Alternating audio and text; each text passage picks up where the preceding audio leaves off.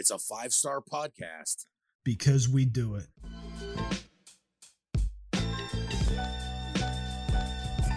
What's real? What's up, everybody? Welcome back. It is episode 72 of the What's Real podcast. I am your host, Ed Demko, along with my main man with the plan, my tag team championship partner in podcasting himself, the J. Jared Bajoris. What's going on, the J? Episode 72. Hey, Eot, the J is S&V'd up, swole and vascular as I should be here on the What's Real podcast. And I'm not going to do a long opening promo this week because we got a mountain of a show. Yeah, it's a massive show this week. Of course, we're going to be talking some A&E biography once again in the series of professional wrestling. This week, The Ultimate Warrior, which there's going to be a lot of talk on the show about over the next few weeks, but we'll get into that a little bit later. We're going to head on down to the Last Drive-In with our buddy Joe Bob Briggs for some Maniac Cop goodness this week, as on the show he had 1988's Maniac Cop and the sequel from 1990, Maniac Cop 2, both directed by Bill Lustig. Also, more wrestling. We're going to head on over to the dark side of the ring this week for WCW's Collision in Korea, the biggest pro wrestling show in the history of the world, and it happened in North Korea. So we'll get into that later in the show. And that's not it. Also, we are going to take a look at a brand new movie straight to Netflix last weekend, Zack Snyder's Army of the Dead, starring WWE's Batista. So I guess it's like, we got wrestling segments, movie segments, and then a segment where wrestling and movies kind of smash up into one. And of course, we're going to be talking some goofs and much, much more. So let's just get into it, the Jay. A lot of stuff about wrestling this week. Specifically the news that AEW is switching from TNT over to TBS, the other Turner network. They are moving as of January 2022 because of the deal with the NHL. And of course, because of, they have an existing agreement with the NBA 2 nights a week that is not going anywhere. So it's probably a better move for AEW. They'll be able to get in front of more eyes. I believe TBS is in around 1 million and 1.5 million more homes than TNT is right now, which is kind of weird to think about. But that's how that is. And, they won't get preempted and shit for sports. So that's probably a good move. And it also gives them a quarterly special on TNT. So that's 4 times a year. And kind of like the way WCW used to do Clash of the Champions, that kind of idea, maybe, I hope. And a brand new hour long, because recently TNT executives wanted to extend Dynamite to 3 hours. Tony Khan said no, but he was able to parlay that into another hour show on Friday nights that they're going to be doing as well. So AEW, moving networks, expanding a little bit their television universe, which I think is definitely a good thing, because I don't know about you, I don't watch their 2 shows that are on YouTube. I don't watch Dark, and I don't watch whatever the other one's called. I don't even know what it's called. Yeah, no, I don't either. But yeah, this is a good lateral move. I mean, I think it's going to be necessary, as you covered, with the NHL. But also, Brett White was interviewed for this the Rap article that I was using as a reference, and he says that the move had to do with sure, the NHL had something to do with it. It's the TNT, TBS, and True TV boss. The NBA had something to do with it. The new college schedule with a ton of preemptions. And so we look to where we believe the consumer is going to be and where wrestling fans are going to be. We want to give them the most opportunity to consume as many shows as possible. We felt TBS had an opportunity really to be the network and the best platform for expansion. So yeah, that makes a lot of sense because as we were discussing there, TNT is getting pretty crowded between NHL, the NBA, and college games. So this is a really smart move. Dude, and yeah, and TNT has a lot of their own first run primetime programming and stuff that is very highly rated too. So they're not willing to move some of that stuff around. Just for example, because I know it's something that you watch and that I watch that's coming back here soon is Animal Kingdom. They have big long-term investments for television shows and stuff too, right, through TNT, where TBS doesn't have that kind of stuff going on their network. Yeah, and it was unveiled not too long ago that, as you had mentioned, hey Ed, the new hour-long series is going to be called AEW Rampage and is set to debut Friday, August 13th at 10 p.m. So that's a pretty unique time frame for a wrestling show. Dude, I think that's the best thing about this because I don't think anybody wants to see them kind of doing any sort of competition on Friday nights with SmackDown. They're not going to win no matter what they do because SmackDown's on broadcast television. So that's a whole other animal. Again, smart. But yep. It plays into the Friday night wrestling night kind of thing, which is fun. I like stuff like that. I think 10 o'clock works better because it does give you, like, dude, we're older now. It's not like on Friday nights we're out till 4 a.m. every week. So, like, there is a possibility that on a Friday night where you might have something to do that, like, being home at 10 is fairly reasonable to be able to achieve if you wanted to watch this or something. Speak for yourself. Hey, the Jay's still a party animal. You know that. Yeah, I'm not at all. Fuck that. I'm completely being sarcastic. Yeah, very sarcastic from the Jay. Old daddy Warbucks over here. I don't know whether to shit or wind my wristwatch, as they say. So I'll pass on most of that stuff these days. But yeah, I mean, I think it's a good thing for them. And, only time will tell. But I think they're going to have a little bit more freedom on TBS. And plus, TBS has a little bit more cachet, in my opinion, as far as having like a legendary like wrestling channel kind of legacy to it. I mean, I know Nitro and shit was on TNT, but like, TBS had Saturday Night for decades. They had Thunder. They had, there's Clash of the Champions. Like, there's a ton of wrestling legacy on TBS. So I think that kind of stuff could be fun too. So, but that's not it in the world of AEW. Of course, this upcoming Sunday, as you guys are listening to the show, they have a pay-per-view, Double or Nothing. It takes place on May 30th, obviously, at Daly's Place in Jacksonville, Florida. And it's interesting because this is going to be the second time ever there's been a Stadium Stampede match. But, this is going to be a cool show. So let's take a look at the show, The J. Let's see what you think here. First up, we're going to have the tag team titles here. The Young Bucks defending against Moxley and Eddie Kingston, who've been teaming somewhat regularly the last few weeks. They kind of shot them up the card. I get it, whatever. I think this will be a fun match, believe it or not. I kind of like it too because Moxley's been doing too much of the same shit to me. So this is a way just to have him do something totally different. And plus, him and Eddie Kingston, they're friends in real life. I think that this is kind of a cool angle to do. And I don't know if you saw this, the Jay. Did you watch Dynamite last week? Yeah. Okay. So did you see whenever they had the whole deal with Kingston and them come out and like beat up the Young Bucks? And did you see what they did to them at the very end of it? I might have missed that. I can't think offhand. Enlighten me. Okay. So did you notice the shoes that the Young Bucks were wearing in this match? Oh, okay. It came back to me. Yeah. There you go. Raider color ones. No, the Dior's. Oh, were they the Dior's? Okay. Yeah, they were both wrestling in the Dior Jordans. So, like, there's a lot of people out there who might not understand this. These are shoes that are legitimately, if you have the high top ones, they're probably worth close to $20,000, and the low top ones are really close to like 10 or 12. Legitimately, like these are designer shoes. It was a big collaboration, but the match ended up with the Young Bucks getting choked out by Moxley and, of course, Eddie Kingston.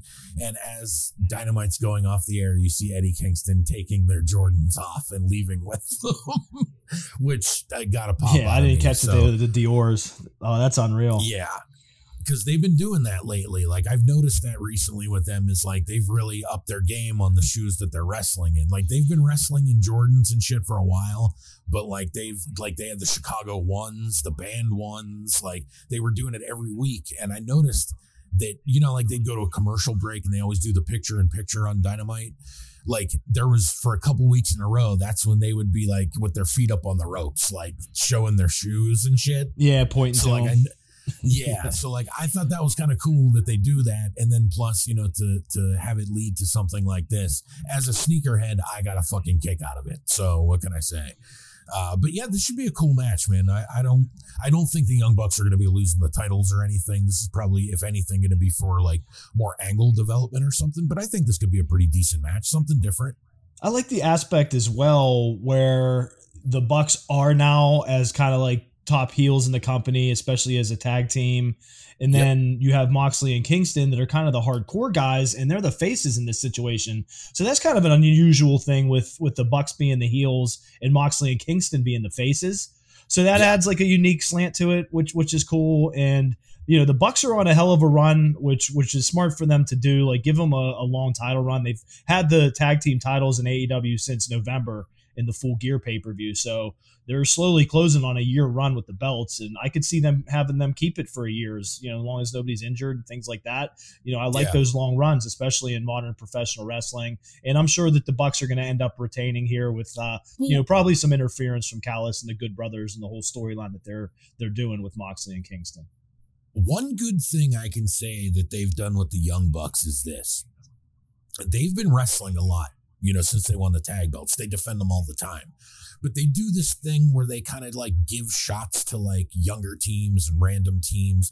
And those are like easy wins for the Young Bucks to pick up on, and a good way to get like a good tag match on Dynamite, right? But here we are, like you said, they're closing in on a year. But like, look how many teams they've purposely kept them away from. Like, I've noticed there's like a Twitter thing going on with what do you call them? Like the Revival. I forget what they call them now, but you know who I'm talking about. And they keep complaining about how they're not getting tag shots. And they were like, dude, we were the dominant team around here. And then like we lost the belts and we haven't got a shot again. So they've done a good job keeping the Young Bucks in matches and winning and shit like that, but not exhausting their whole division. And that goes into one thing that I think is one of the main highlights of the current AEW product from week to week is how well paced they are with everything. And that goes right hand in hand with what you were saying. Yeah. Yeah. Dude, it's, at least for me, like, I don't know how, a lot of people feel about that specifically, but I think for like what I expect out of pro wrestling, like I have patience. I don't need everything to pay off like constantly and shit like that. They seem to do it pretty much to my liking. Like everything's not perfect, but things are better. It's more positive than negative, I guess.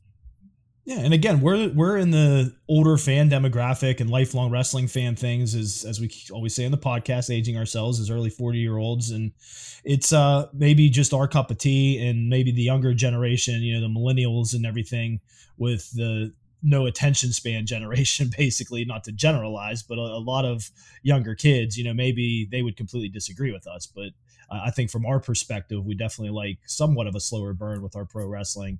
And I think AEW's pace has been really good from week to week and building up to the pay-per-views. Absolutely. So one thing I kind of noticed here, just going through the show, and you'll see as we move along here that it's a running theme here. Not a whole lot of singles matches on this show. Yeah, for sure. Good point. They do have them, don't get me wrong, but like that's not the overall theme here. So up next, the match I was going to talk about is another tag match. This is not a cinematic match. They've gone out of their way to say that, which I think is good to kind of let people know. We have Sting stepping into the ring for the first time in 6 years since he was injured in his match against Seth Rollins. And Darby Allin are going to team up against the team of Scorpio Sky and Ethan Page. This should be cool. I'm looking forward to it. I don't really know what to expect or to get any sort of an ending. I feel like this is just going to be a continuation of a storyline. So it's not going to be anything mind-blowing. It's just going to be kind of your chance to see Sting wrestle again and, maybe do a couple cool things. Yeah, that's huge. Of course, that's going to be the highlight of this match, seeing Sting come back, like you mentioned, first time in like 6 years. And I like the storyline on this. This has been built up well. Ethan Page has come into AEW strong, which is good. The more strong heels you have, the better your overall product's going to be with the faces, of course. And then, like we've talked about from week to week, when we do talk AEW, you and I both are pretty big on Scorpio Sky and his abilities and things. So yeah, this can be a really good matchup. Also, we have the Stadium Stampede match, which I mentioned. If the Inner Circle loses, they must disband as a team forever. Of course, we're talking the team of the Pinnacle, MJF, Wardlow, Shawn Spears, Cash Wheeler, and Dax Hardwood, with Tully Blanchard versus the Inner Circle team of Chris Jericho, Jake Hager, Sammy Guevara, Santana, and Ortiz.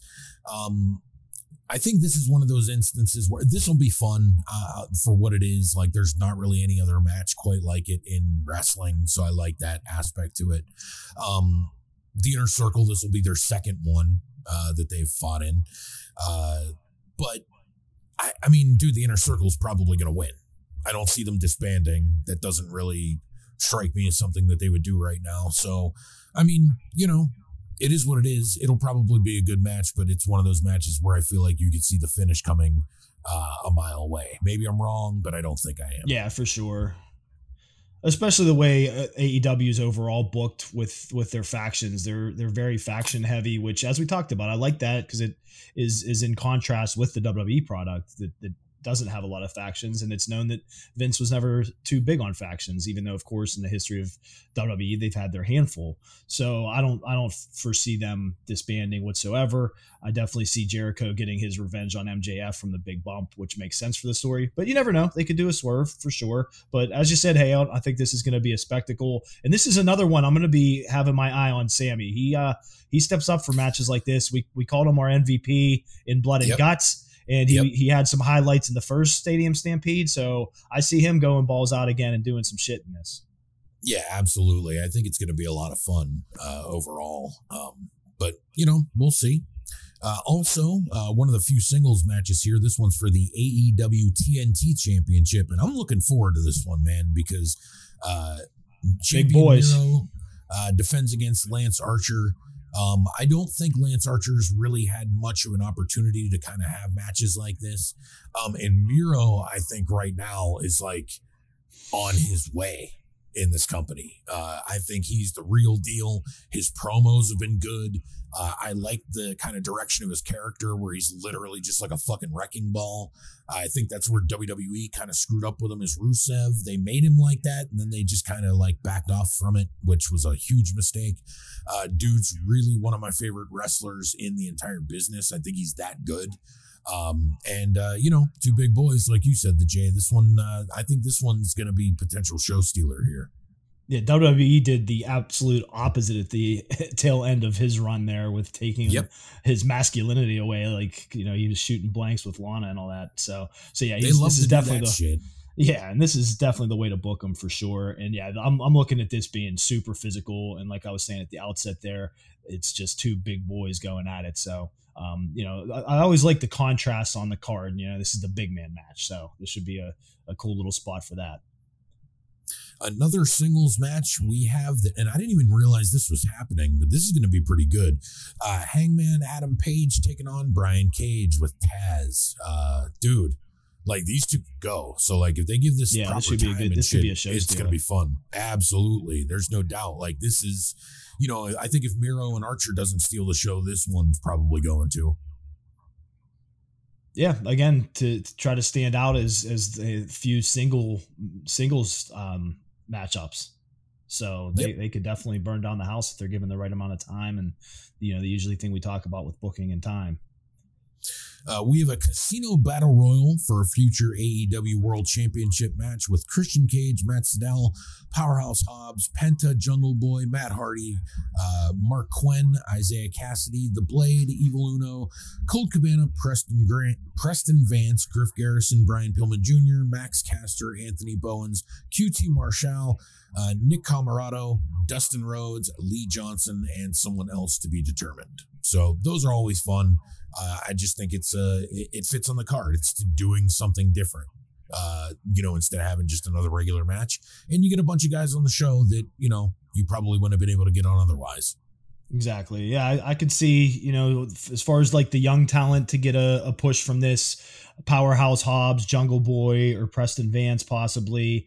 Then you got, you know, Penta, El Zero Miro is always possible as a single. And this is a good spot on the card for a battle royal. I like these, and again, it evens out the card, like you were saying, you know, with all the different kind of varying slots on here. We have a couple more singles matches here. We have Cody Rhodes taking on Olympian Anthony Ogogo. This has been kind of an interesting feud to me. Cody's been consistently booking himself away from the roster, it feels like. I don't so much have a problem with it, and I think that if this dude Anthony Ogogo's pretty good, then this is really kind of going to shine him up nice. So it might be a good move. I don't know if it's a good move, but we're going to find out Sunday. Yeah, you just hit the nail on the head. That's my biggest take on this match, is seeing how Ogogo is in a highlighted match like this against Cody. This is definitely a big test match for him. So that's what I'm going to be watching this match for, is seeing how Ogogo does here. Couldn't agree more there. We have the AEW Women's Championship on the line as Hikaru Shida, who's been champion for a long time, is going to be defending against Britt Baker. Finally, a match we've been waiting for, it feels like, for a while. I think this one's going to be pretty good. And that's good how they've done that. Like, we're wanting this match. They've held off on it. They built it properly. So I'm really looking forward to this. And, I think we're definitely biased towards Britt Baker for being a Pittsburgh girl and an IWC girl. And I'm huge on Shida. I think I picked her in our end of year awards as like my top women's pro wrestler from 2020. And she continues a hell of a role with the AEW Women's Championship. So yeah, this should be a really good match. And that's not it, is we have a three-way for the AEW World Championship with Kenny Omega defending against Orange Cassidy and Pac. This is going to be pretty good. One way or another, I just think these three can kind of go with each other. It's kind of going to be a question of if Orange Cassidy can handle this one, because these other two dudes are, it can get pretty rough in there with them at times. But, regardless, I think this is going to be pretty good too. This is going to be real good. And I love Omega's current heel run. When it was first starting, I didn't know, you got to, it's kind of feel your way there with it as far as the change from how he was previous to it. But I'm really like all on board with it. He's kind of calling himself the belt collector. And, he's like the arrogant champion, hell bent on dominating the wrestling world while collecting as many world titles as possible. And I definitely see him going over here in a really good match. All right, yeah, so let's start with this one, the Jay. We're going to go through and do some quick predictions. I agree with you there. Kenny Omega is probably going to retain. I do think there is an outside chance that maybe Orange Cassidy wins this match, but it's not going to be by pinning Kenny Omega. It might be sort of a fluky thing. And same thing with Pac. Like, they could very easily, pin Orange Cassidy, and then he's the champ. So, but I think Kenny does keep in this one. Who do you think wins out of Shida and Britt Baker? I'm going to go on Shida with the role she's on. Again, I'm really high on Britt Baker. She's a great heel female wrestler, but I just feel like on this card, and again, we'll get into some of the other title matches with our specific predictions on possible winners and losers, but I'm thinking Shida keeps here. I'm thinking Britt Baker wins. So that'll be interesting to see who we picked out, because I definitely think it's Britt's time. I think she's really gotten a lot better. And I think, Shida's going to have to lose eventually, and it's time that AEW starts building up the women's division underneath her. Right. Yeah, that's a good call. It's a good way to do it. So we'll have to see there. Cody Rhodes and Anthony Ogogo. What do you think about this one, man? I'll put it to you this way, hey, y'all. I think that Cody's going to go over, but I wouldn't mind seeing Ogogo win. I feel like he needs it, as Cody can get over a loss in this slot. Okay. I think what they're going to do here is Cody's going to win this one, but it's going to be like, oh shit. Like, he's going to win by the skin of his teeth. So, because they're trying to make this Ogogo dude. If Cody's going to win, that's what they're going to have to do for Cody to go over. What do you think about the Casino Battle Royal, man? If I'm looking at this list, the one name I keep looking at repeatedly is Christian Cage. Yeah, it seems like they're going to go that route, possibly. He's had that interaction with Omega. Both of us agreed that we feel like Omega is going to retain, so he'll need an opponent moving forward, and that's a really good call with those seeds planted.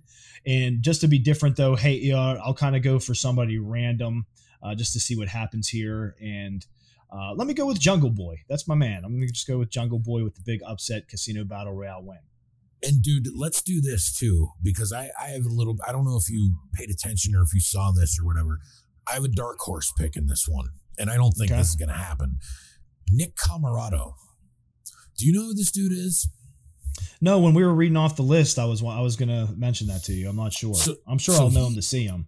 He's one of the dudes with QT Marshall in them, like the Nightmare Factory. Okay. Dudes. Yeah, he's the big, like, Bruiser Brody kind of looking dude. Well, do you remember a few weeks ago? I don't know if you missed this or if you saw this or not, but on Dynamite, I think it's when Cody wrestled QT Marshall, but they did a gimmick where they put one of them old wooden chairs in the ring and they broke it over his head. That's an old, if you remember in WCW, they did the same thing with Meng and Dusty Rhodes and shit.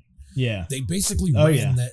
They're giving him the fucking Meng gimmick. So there might be something to this dude that I think people are kind of missing here. Like, if they're doing that with him, they're trying to legitimize this dude. I don't think they would just do it with him for no reason. So there's something to that. And plus, you know how like a battle royal goes, dude. If you run with a flock of people, you always have a better chance of winning. So they can always kind of do something like that too. I don't know. I still think Christian Cage is the guy to go with here. But if you had a dark horse, like a serious dark horse here, who else would you go with? Maybe the pre-mentioned that you mentioned, QT Marshall, because of him leading the faction and them giving him a decent heel push, is a possible dark horse. Yeah, so we're kind of just different guys, but practically the same reason. So, yeah, okay. Cool to think about. Adam Page and Brian Cage, Battle of the Age. Who do you think? Yeah. This is another one. They're really big on Adam Page, so I don't know if this is kind of like cop-out picking for the preview here. Hey, it's just kind of how my mind's working right now, that Hangman goes over, but I would want to see Cage win here. I think he needs the win more than Page. Yeah, I think Cage probably does need the win more, but I don't think he's going to get it because I think Adam Page is literally like, he's like in the upper echelon of the company, in my opinion. And you know what? Exactly. He's a dude that I've been pretty big on him for a while. I think he's really good, so I'm not complaining about that either. Now for the AEW TNT Championship, Jay, you think Miro's going to lose here, or you think he's going to retain? I think he's going to retain. I don't see them kind of rebuilding him, getting him away from, kind of like the more comedic stuff that he was doing with like the video game busting and all that to lose the title this quick to Archer. This is another one I feel like they have to have like a burnout, beat the shit out of each other match, and Miro like barely pulls it out, but he pulls it out. Yeah, and I think there's also a strong possibility of this match never coming to a finish. Like, these two look like they're set up for like a fight that's not going to stop. So I think that's possible. And Jake's down there, Jake the Snakes with Archer, so that could be a possibility of him interfering somehow. Yeah, I just don't see Miro losing the title. I'll say that much about that one. Do you think the Inner Circle is going to win, don't you? Yeah, we talked about breaking that match down. I feel like that's exactly where the storyline's going. Sting and Darby Allin versus Scorpio Sky and Ethan Page. I think, and I'm going to go with here that Sky and Page win, and Darby's going to take the loss. It's going to be this thing where like Darby's constantly losing because he just lost the TNT Championship. Like it's like he lost his mojo, kind of. Give him a bit of a losing streak, yeah. Yep. That's a good call. Yeah, I would contrast that with Sting, coming back for the first time, like we mentioned, in a lot of years, and getting the pin. No, I think that's very possible, and I don't think people would have a problem with that really either. Young Bucks versus Jon Moxley and Eddie Kingston. I'll be honest with you here, dude. I don't see them doing a title change, but it wouldn't surprise me at all to have them do a title change and then have them lose it back in like 2 weeks or something. Yeah, kind of swap it. Yeah, it's not a bad prediction. I'm just gonna go with a straight up really good match like we previewed, in the Young Bucks retaining. Yeah, I think you're probably right there, but it is what it is. So we, of course, next week here on the show, guys, we'll have a full review of that. So hope you guys enjoyed the wrestling talk. We're going to hit the brakes on that just for a little bit, at least until we come back from our first commercial break. But we got some other stuff to talk about here, Jay, especially when it comes to the world of sneakers. And this is it's crazy to think about here. Like we said before, these keep coming back up on the show. But if you know, there's two things we like on the show. It's Bruce Lee and it's sneakers. Okay. So we talked a few weeks ago on the show about Steph Curry wearing a pair of Bruce Lee inspired, like custom made sneakers. And he did it to raise money for families affected by anti-Asian hate crimes and stuff like that. These went onto auction and they sold for $62,000. $62K. That's pretty amazing. And it was for a good cause too. So like, that's pretty cool. I just thought it was kind of funny to see like a story that we told here on the fucking show basically come full circle like that. Full circle. Yeah.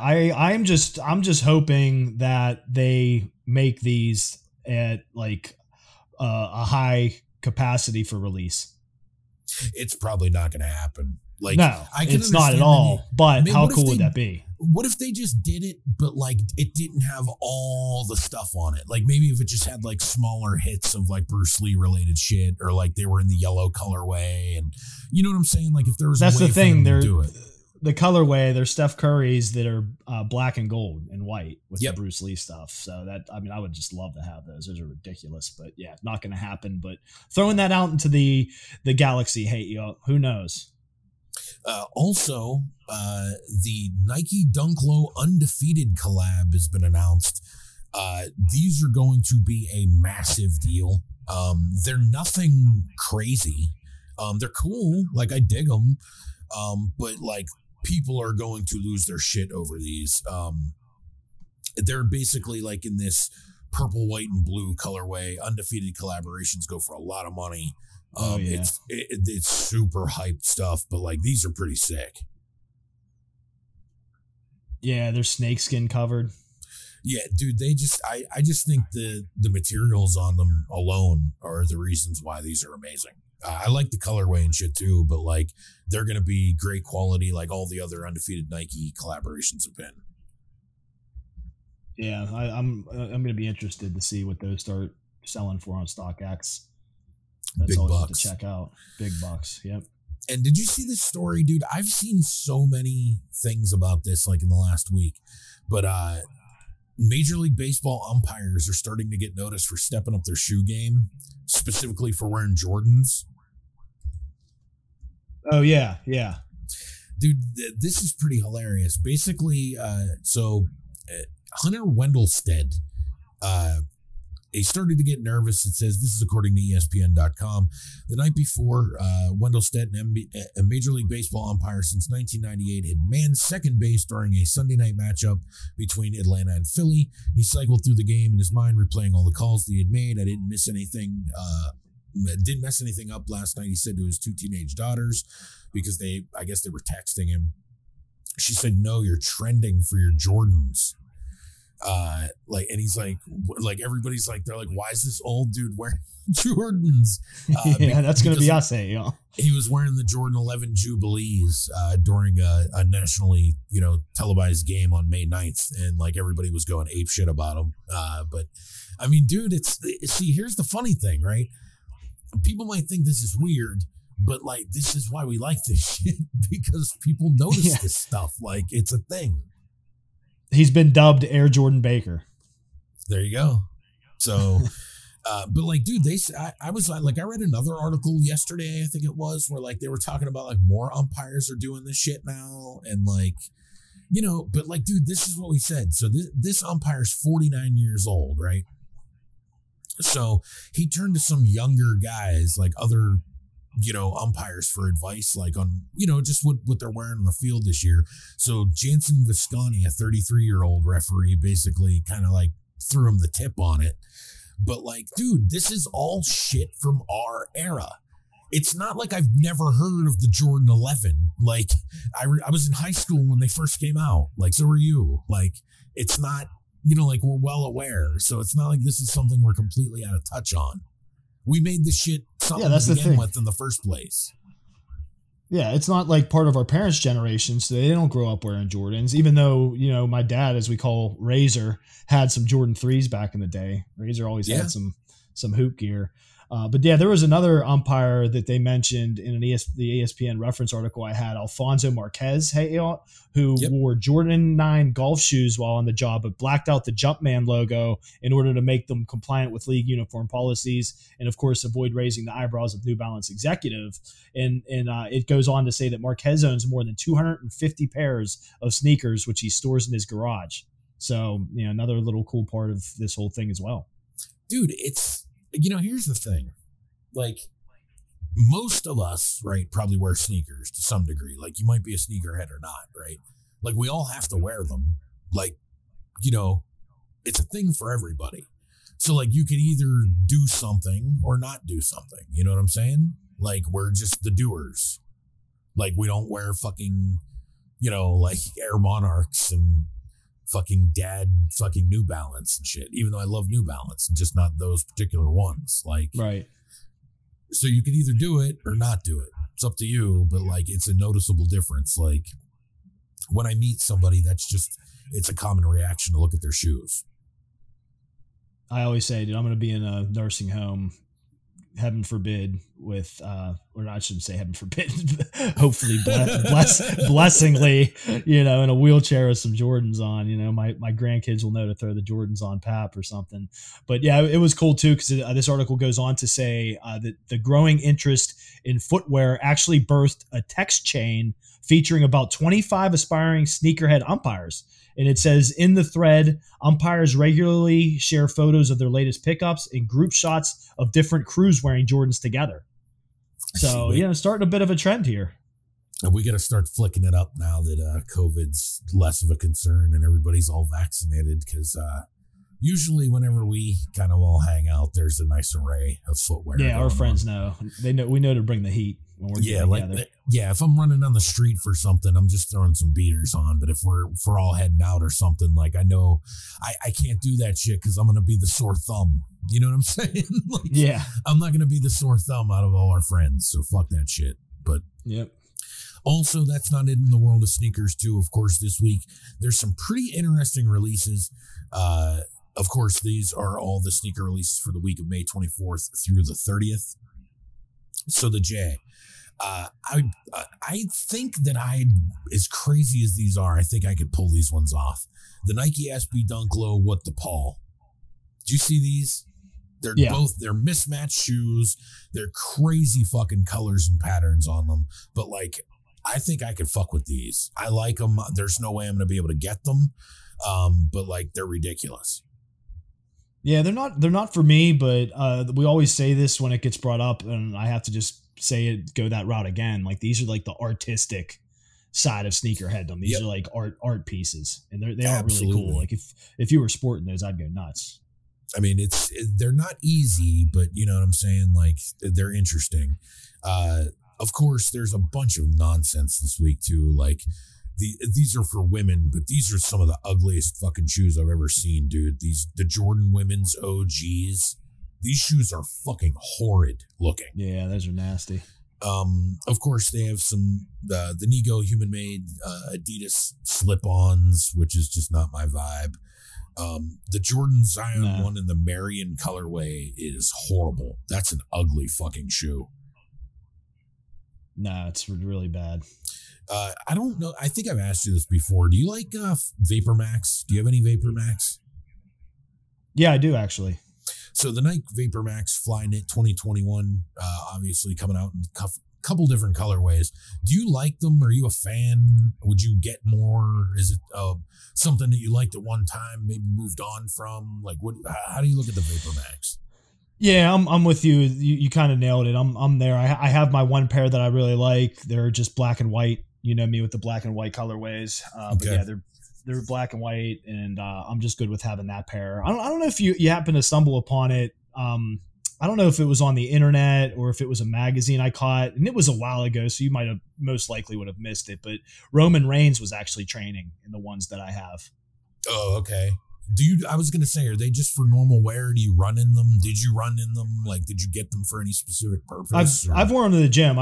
They're a solid gym shoe. Like I always talk about, I predominantly most gym days wear my old school Converse because they're flats, but every once in a while I'll switch shit up, and I've worn those in the gym. And decent to work out in.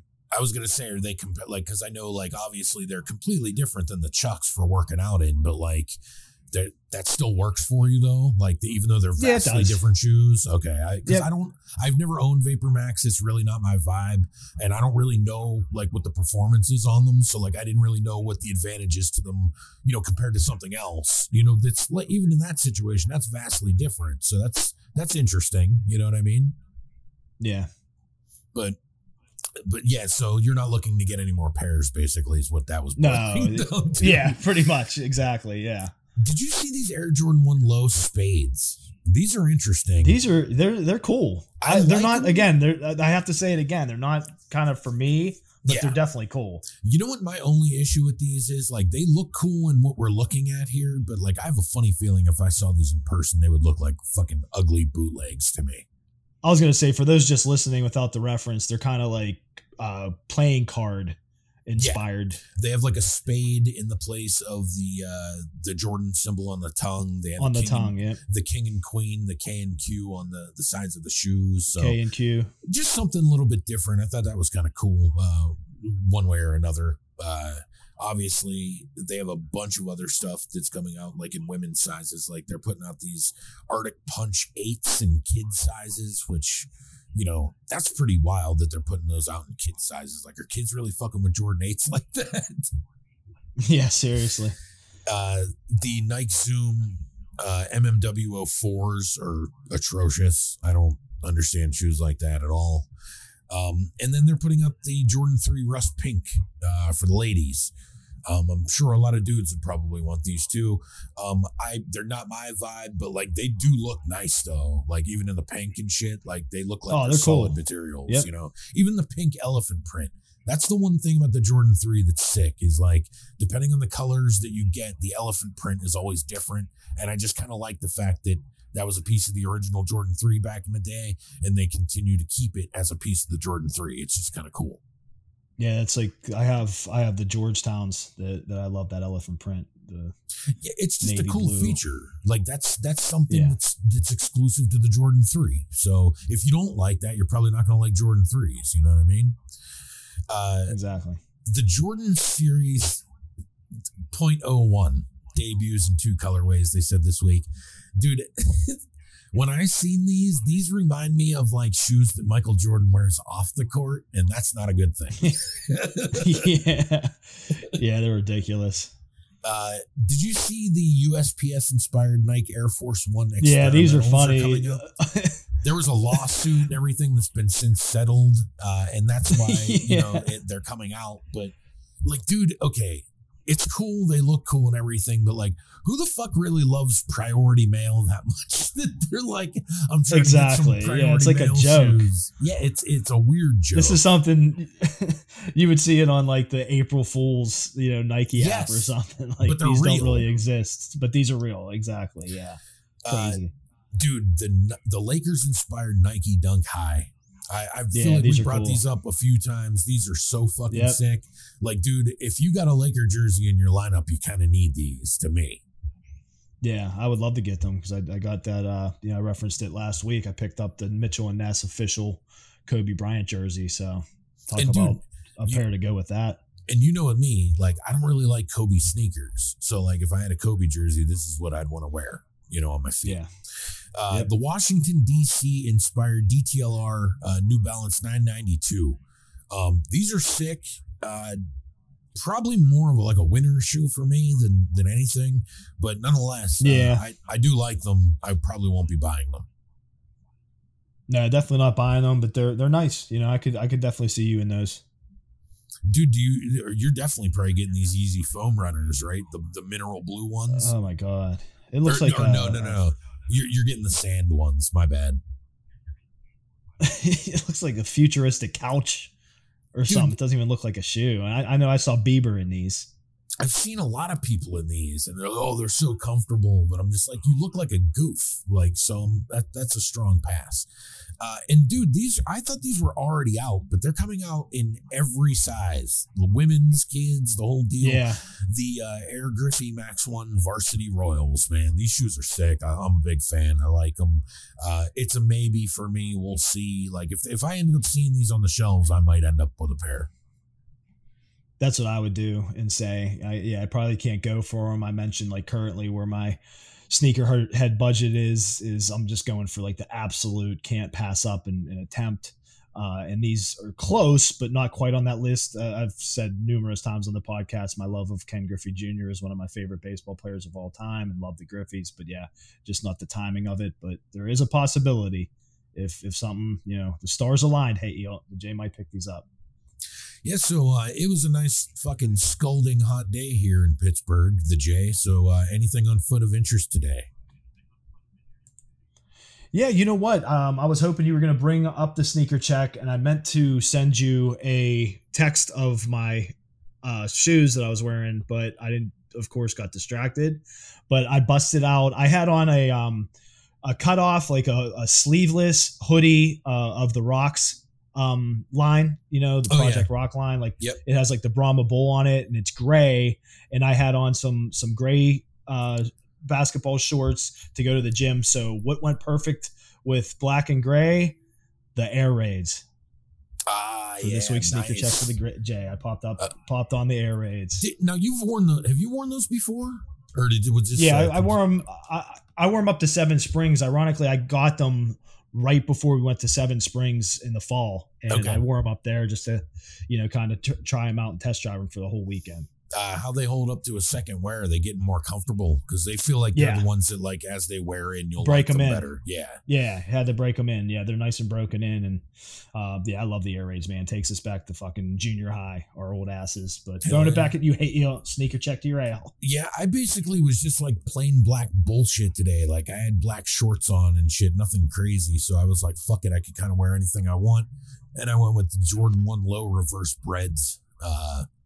I haven't worn them in a while, so I just decided to break those out again. I'm a sucker for the lows in the summertime with shorts, man. They kill. Oh yeah, for sure. So, yep. I definitely had to throw call. Those on. So, not too bad. So why not? So that's this week's sneaker check. Hope you guys enjoyed that. And real quick before we take a commercial break, this is a pretty big deal. It kind of got lost in my notes here. That's why, or otherwise I would have brought this probably up earlier. WWE to resume live event touring in July with a 25 city tour through Labor Day. It's not coming anywhere near us here in Pittsburgh. They have announced dates for Houston, Fort Worth, Texas, Dallas. And they're going to keep, more and more on sales and stuff as time goes on. I think that it's probably time that they, companies would start doing this kind of thing. I don't know how they're going to do it. Like, I don't know if there's places that can't sell out full arenas and places that can. I'm not exactly sure how that works everywhere. But yeah, it's going to be a slow transition, but I would imagine that, it was going to have to happen sooner or later. Slow transition, definitely interesting to see. I'm sure it's rumor and innuendo, but I was hearing that they're shooting for full capacity at SummerSlam, and SummerSlam's actually emulating from Vegas. And I believe, did you hear about this? Is this coming from the Raiders' new stadium? That I don't know. I know that it's going to happen in Vegas, but I didn't get any details on the facility. So, okay, yeah, I was curious about that. So yeah, it's going to be interesting to see, but it's also good to see, man. Some semblance of normality coming back, because in the article I had pulled up for this as well, hey Ed, they mentioned that NFL Commissioner Roger Goodell stated last month that he expects the league to have full attendance at games during the whole 2021 season. Yeah, I think so. That's the first I heard of that. So yeah, I would think so. I mean, now this is going to be the weird thing for that. I know we're deviating a little bit away from the wrestling here, but dude, there's a lot of word that there's going to have to be booster shots given at some point, right? Yeah, and a lot of people are looking towards maybe the fall for that to be the time where a lot of people are going to have to do that. I don't know exactly who and how that's going to work. Nobody does yet. But if that's the case, like, this could be a really bad thing for some of this stuff. because, they could say full capacity, but a lot of people are waiting to get boosters and things like that. And, it's caused them sort of a delay. So people aren't really running out to stadiums and shit like that. But I don't know. We'll have to see how that goes. But, for right now, it's natural to think that eventually, touring and things and crowds and stuff like that are going to be coming back bit by bit. That's a good thing. Yeah, we're getting there slowly but surely, like you mentioned. Hey, Absolutely. So we are going to take our first commercial break of the show. We're almost an hour into this bad boy, the J. How's that feel? I'm good. I told you I'm striated vascular. All right. The J took his ICO Pro this morning. He's ready to go. Yep, I'm ICO Pro'd up. And that's perfect timing, because when we come back from our first commercial break, we're going to take a look at this week's A&E biography on the Ultimate Warrior. So speaking of ICO Pro. Yeah, a lot more than ICO Pro too. But we'll be back, guys, right after this, right here on the What's Real podcast. Want to advertise on the What's Real podcast? Send us an email today. Just title your email ads at whatsrealpod@gmail.com. For cheap, easy, and affordable rates, contact us today. Again, that's whatsrealpod@gmail.com. Would you like to advertise? Send us an email today. This is Ed from the What's Real podcast. Join us next week for episode 73, where we have a pay-per-view review for AEW's Double or Nothing show. Also, we're going to check out the new A&E biography on Mick Foley. We're going to head on over to the dark side of the ring for the episode on the Ultimate Warrior, and another special double feature presentation from our buddy Joe Bob Briggs at the Last Drive-In. All this and more next week on episode 73 of the What's Real podcast.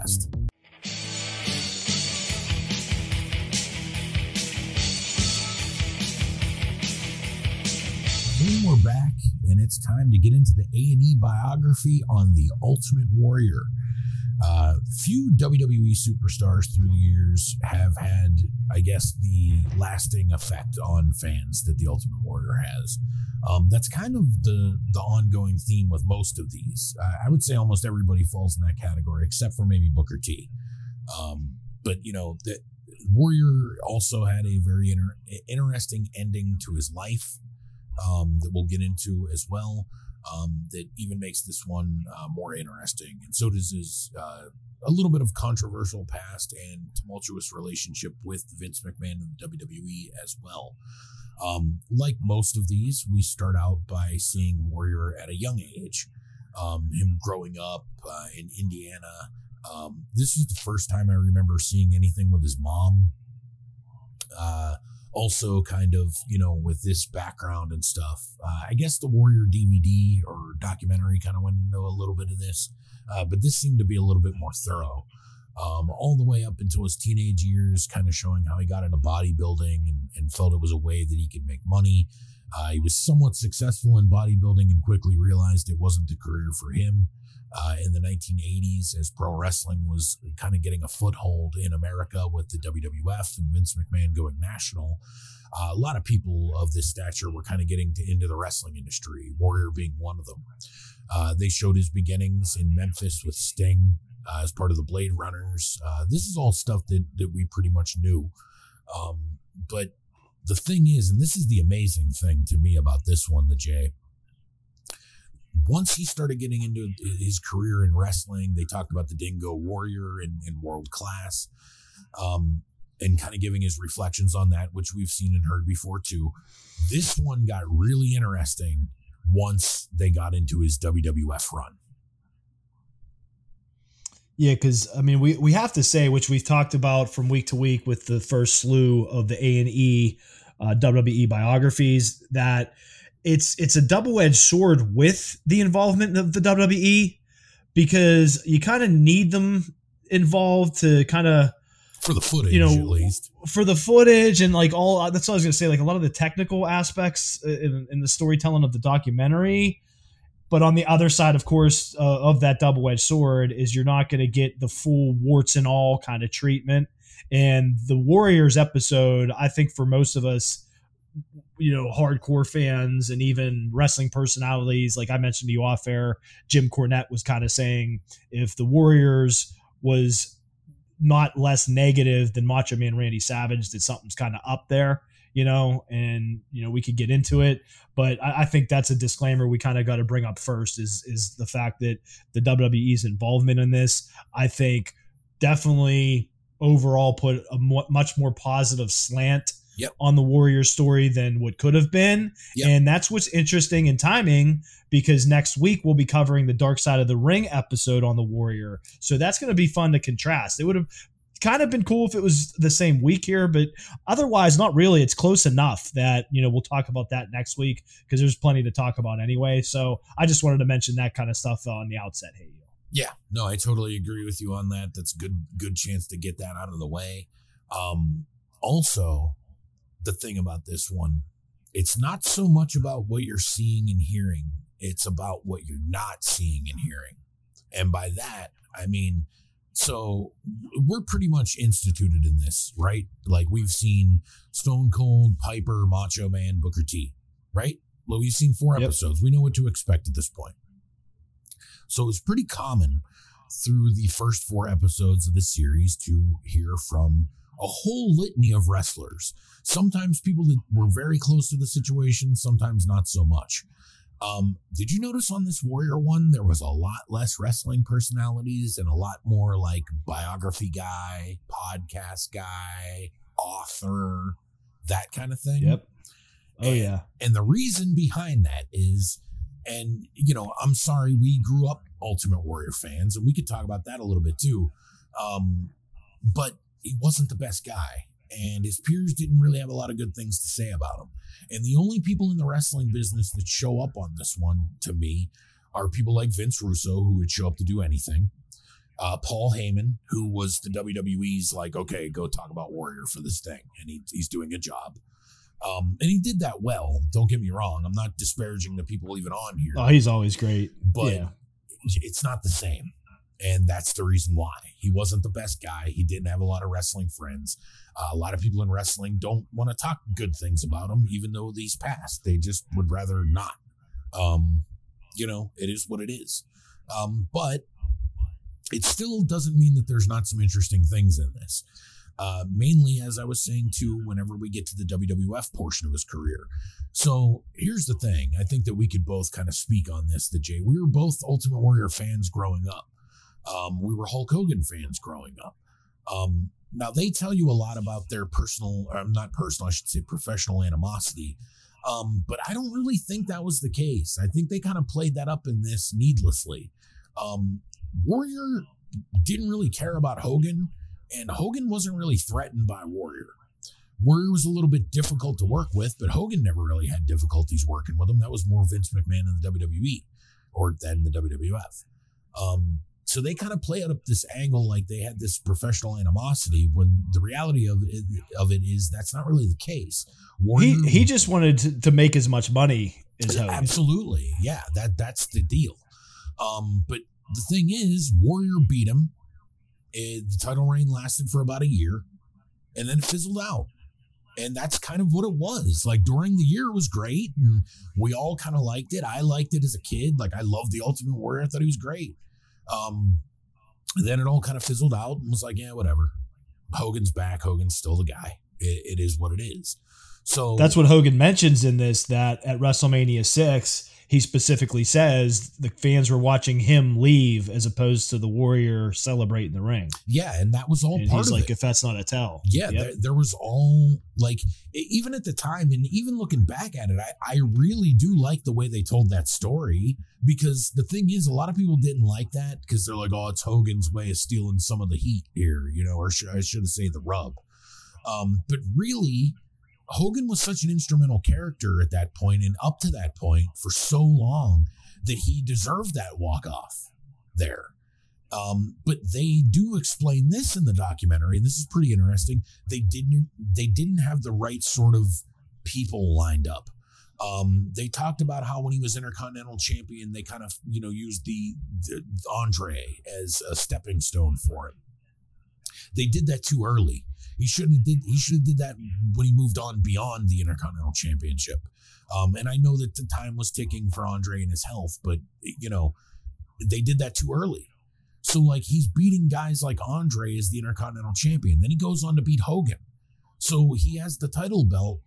Who's there for, like, fighting Rick Rude's a step down. As much as I like Rick Rude, I'm talking about stature and place on the card, and fighting guys like Perfect. Right. They didn't have any credible challengers for him. That's why at the time, you remember, whenever the Ultimate Warrior lost the belt and he lost it to Slaughter, that was like a mind-blowing moment. Like, people weren't expecting that. And that was great storytelling too, just to bring up the specifics of being a fan back then as a kid and them starting the Warrior Macho Man feud where Macho Man ran down and cracked the scepter over Warrior's head to cause him to lose to Slaughter. Yep. And it, that all led to the career versus career match at WrestleMania 7. That stuff was great. Yeah. And just to bring that up there. And it's weird because, like, I don't know how to explain this here. Maybe you'll see what I mean. It just sounds nitpicky. I expected more on that. They didn't. Yeah. You know what I mean? Like, I'm not saying that it was terrible, but I just expected more on that. I don't understand. I mean, I don't even think they talked about the career versus career match. That's what I'm saying. At WrestleMania 7. Like, yeah, that's what I mean. Yeah, good point. I don't get what it is. Like, even whenever they, like, say WWE.com came out with a list of their greatest WrestleMania matches of all time, that match never makes it. And I don't understand. They always talk about it as far as Macho Man and Elizabeth are concerned. It's always a major point that they make for that. But they never give it the credit that it deserves. It's Warrior's greatest match of his career, without a doubt. And it's one of Macho Man's best. And it's one of my favorite matches of all time. Same here. That match is fucking fantastic. And I think most fans hold that match dear too, especially from our era. It doesn't get anywhere near the kind of love from them that it should. And I don't understand why. I really don't. And they could bring on a bunch of other people to talk about it because Warrior and Macho Man aren't here anymore. But they don't do that. But whatever. I digress. So there was some really weird shit in this too. Like, dude, what the fuck was the deal with that whole videotaped apology to the fan thing that they did a thing on? That was bizarre. That was weird. I never saw any of that. I know. I never even tell heard the layman's term story real quick, hey, for our listeners. Basically, the gist of it is Warrior was champion. And now, was it that Vince saw this? That's what I wasn't clear on. I think he just heard about it. Okay, so basically, Warrior had a shitty interaction with a fan. And Vince, maybe the fan wrote a letter about it or something, and Vince got. It was like a little kid came up to him in an airport, and Warrior kind of snapped at him. Yeah, and it somehow word got back to Vince, and Vince literally, and I don't understand if they didn't really get into the details on it, like if they sent this out to them or something, but he made Warrior do like this in character apology. That they were, and like they even showed the behind the scenes of it. Like Warrior's like, I don't know what the fuck I'm doing here. Like, what is this? And Vince was like, no, it's a work. It was interesting because Vince was saying it's a work. Yeah, that one moment right there to me was the most fascinating thing in this whole documentary, because you're seeing something and you're hearing something from our perspective as fans for a long, like decades long. You don't hear Vince screaming, "It's a work." Of course, those are the things that stood out to me, like that. And as you mentioned, like having his mother involved, like as far as talking about his upbringing and childhood, and then his high school football coach, Greg Pate. Yeah, that was the really guy he cool. lifted weights with, the guy that kind of got him into bodybuilding and stuff like that. Because then, of course, his wife, his widow, Dana Warrior, throws it off because, and that's expected. I mean, it's her husband that she loved, and she has a completely different perspective than literally anybody else on the planet of Hellwig, the Ultimate Warrior. But of course, she's still trying to preserve the legacy and kind of put the most positive slant in it, yep. Along with his daughters, of course. Yep. Which again, that shows how much different sides to Warrior there were. True. Because the girls do talk fondly of their dad. So like you can't take that away from him too, that his girls loved him and respected him as their father and things like that. Like he wasn't a bad dad, it seemed. So there's a lot to it. It's definitely, like they always said about the Warrior, man, he's a complicated, complex guy. And that's kind of what this documentary entails. And then they get into the latter portion where they're essentially talking about the controversies. Through the years, there's been some videos that have shown up online. There was one from a college speaking engagement that the Warrior did, where he's famously quoted as saying, quote, "Queering don't make the world work," unquote. Very unpopular even at the time, and this was a long time ago. Got a very negative reaction from the people that were in attendance. This video had surfaced years ago, and it's been everywhere for a long time. Yeah, I don't remember seeing the one college student like berating Warrior that they showed. That was interesting too. He's like, "You apologize now." Yep. You apologize now. Like he was like, "You fucking piece of shit." Like the dude was laying into him. Now this was the ugly side of the Ultimate Warrior that a lot of people don't know about, refuse to believe, or just flat out ignore. This is a part, however, and we've talked about this for years because, you know, like we said, me and the Jay have been fans forever. We've been friends forever. So like, this is the kind of shit we've talked about for a long time when it comes to pro wrestling. Growing up in an era where you were a huge fan of Hulk Hogan and Ultimate Warrior, who years later you essentially came to a realization that these guys were both pretty much awful human beings in one way, shape, or form. Now, I can sit here to this day and tell you, like, I fucking love the characters. Like, back in the day when I was, like, I still look at back in the day Hulk Hogan when I was a kid as the fucking best shit of all time. It's not, and I know that, but I still can enjoy it for what it is. But Hogan's a horrible person. He's a liar, and he's a goof, and he's a weirdo, and he's not a good dude at all. And Warrior really wasn't either. Now, you can still celebrate the characters, but I kind of feel like you always have to preface it by kind of saying that kind of stuff. And then it's fine. You know, that's like the asterisk that people kind of have to live with sometimes. You know, there's consequences for your actions. That's just how it is for everybody. But yeah, at the end of the day, it takes a very specific personality to pursue and especially get to that height of the professional wrestling industry, and especially at the time in the 80s. And dude, you know as well as I do, look at that era of top guys. You know, you have your Hogans and your Flairs and your Macho Mans, and then even through the years of like Bret Harts and Shawn Michaels and Rocks and Austins and all these other dudes. He's the anomaly. He's the dude that was like the successor to Hogan. The dude, the guy, that's the future, was him.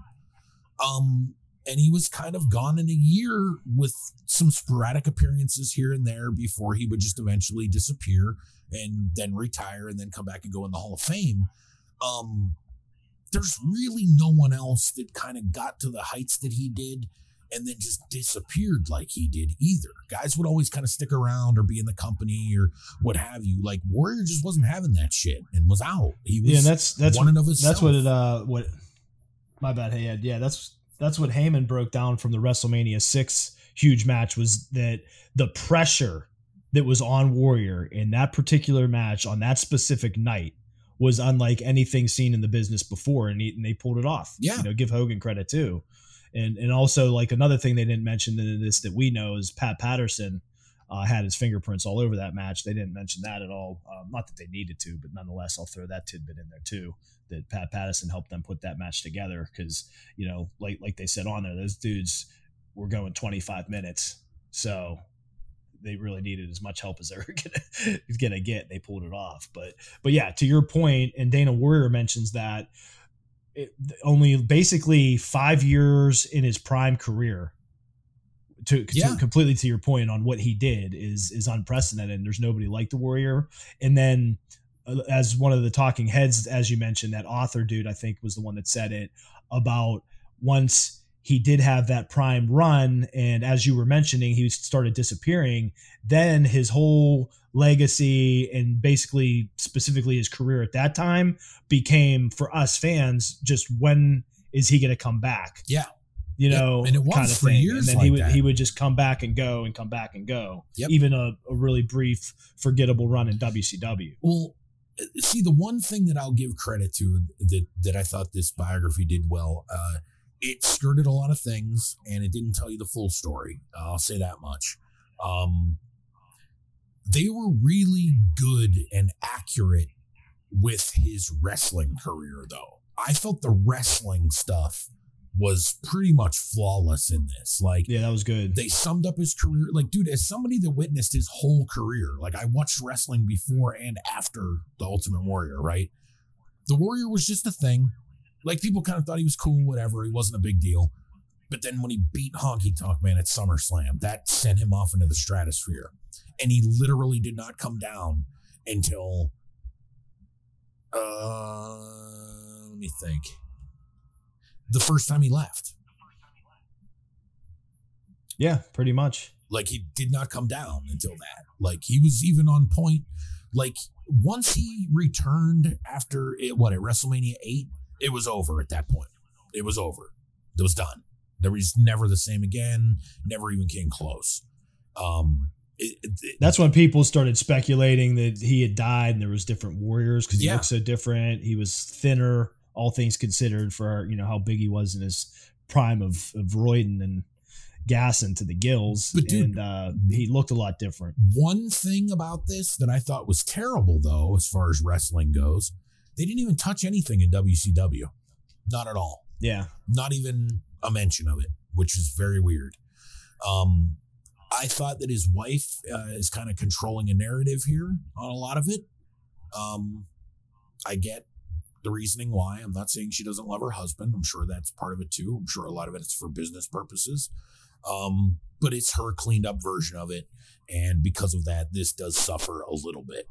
Still interesting, still worth a watch. I thought there was still a ton of really good stuff in this.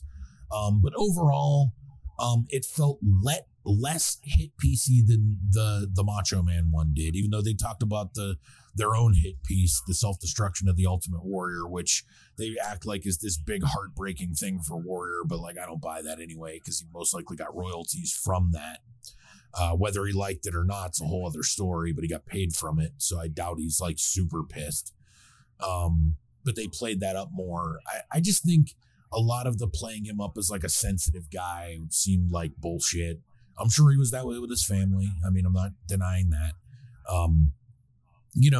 It's a nice rehashing of a story about a guy who just wasn't the best guy. He passed away shortly after going into the Hall of Fame, which they got and all that. That stuff is very eerie to me. It's always been strange and creepy. And, I'm nothing against them. That's not their fault, but it's just been very bizarre for me ever since it happened. And it's just one of those like clouds looming over wrestling to me for whatever reason. They pieced it up, making it like a nice, neat little sad story. But to me, it's a little bit stranger than that. I don't know. That's where Heyman was really good again. He mentions how like that was like, almost like poetic, like Shakespearean end to Warrior. Like he finally made peace. Yep. And opened his heart back to the WWF and buried all the hatchets. They show, I mean, Vince does get legitimately emotional. Yeah. And they ask him at one point, like, would you consider him a son? And he's like, no, I have one son, but he's like, he possibly might've considered me a dad. And he's like, in the height of our friendship, I love the guy, because Shane McMahon talks about that, where he'd be over the house and, hanging at the McMahon's personal home and things like that. And that's true. Which was not common. That's very true. Yeah. All that stuff in there. And then, like you said, man, the culmination of it all and him burying the hatchet with all these guys going into the Hall of Fame, appearing on Raw in a great promo that like got all of us excited again. Yeah. Yep. The Warrior was back as a character, did a really good promo. And then I think it was legit like 2 days after that Raw. And that was tough to watch, was Dana Warrior recounting when Warrior had his heart attack. That was pretty rough. He like kind of, he collapsed on her. I mean, I was tearing up during that. We're older now and been through personal loss. So, as much as a POS as he may have been at certain points in his life, again, we're all very complicated as human beings, and this was a complicated man.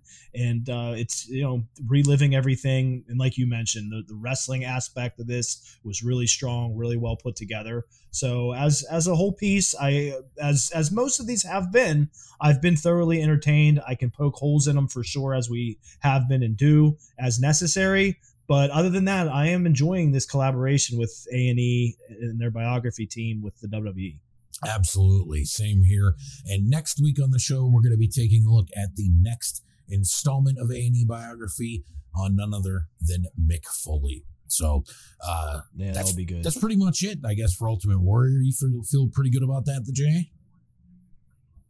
Yeah, especially with, again, the Thursday's episode, Becoming Warrior, it's called, on Vice and Dark Side of the Ring. So this one featured Dana Warrior, as Ed mentioned, kind of giving a positive slant on the Warrior's legacy. Well, Becoming Warrior on Vice and the Dark Side of the Ring episode has his ex-wife, Sherry, is like the main catalyst telling the story. So it's going to be, again, a very interesting thing to see what Dark Side of the Ring does in contrasting and comparing these two different episodes. Well, and here's the thing that I can say is, comparing the two shows, A&E Biography works with the WWE, so it always has that slant. Exactly. And Dark Side of the Ring is not exploitive. They have people who we know who they are working as consultants on the show. So they're getting their information right. They're doing really well at that, especially this season. I thought it's gotten even stronger. So, but it's going to be interesting to see how they contrast and compare. So we are going to take a quick commercial break. And when we come back, we're going to be down at the drive-in with our buddy Joe Bob Briggs for a Maniac Cop double feature with Maniac Cop 1 and 2 from 1988 and 1990 respectively. So stay tuned, guys. We'll be back right after this on the What's Real podcast. Hey everyone, it's the Jay from the What's Real podcast, here today to talk about ChurchillPictures.com. Churchill Pictures was founded by two childhood friends that grew up in Churchill Borough, just outside of Pittsburgh, Pennsylvania. Jared Bajoris and Damiano Fusca began collaborating on their first feature film in 2007, Deference, winner of the Silver Ace Award at the Las Vegas Film Festival in 2012. Go to ChurchillPictures.com to check out our original trailers, documentaries, comedy sketches, the entire history of the infamous Backyard Wrestling League, UCW, exclusive independent wrestling content, and exclusive videos showcasing our next huge film project entitled The Marks. This includes an appearance from our character, the feature presentation Johnny Starr, on the streaming talk show Alone Together Pittsburgh. We are Churchill Pictures. Established from the bond of two childhood friends, we envision creating visual content that is completely original, thought-provoking, and most importantly, entertaining. Churchill Pictures. Picture the possibilities. Go to ChurchillPictures.com today.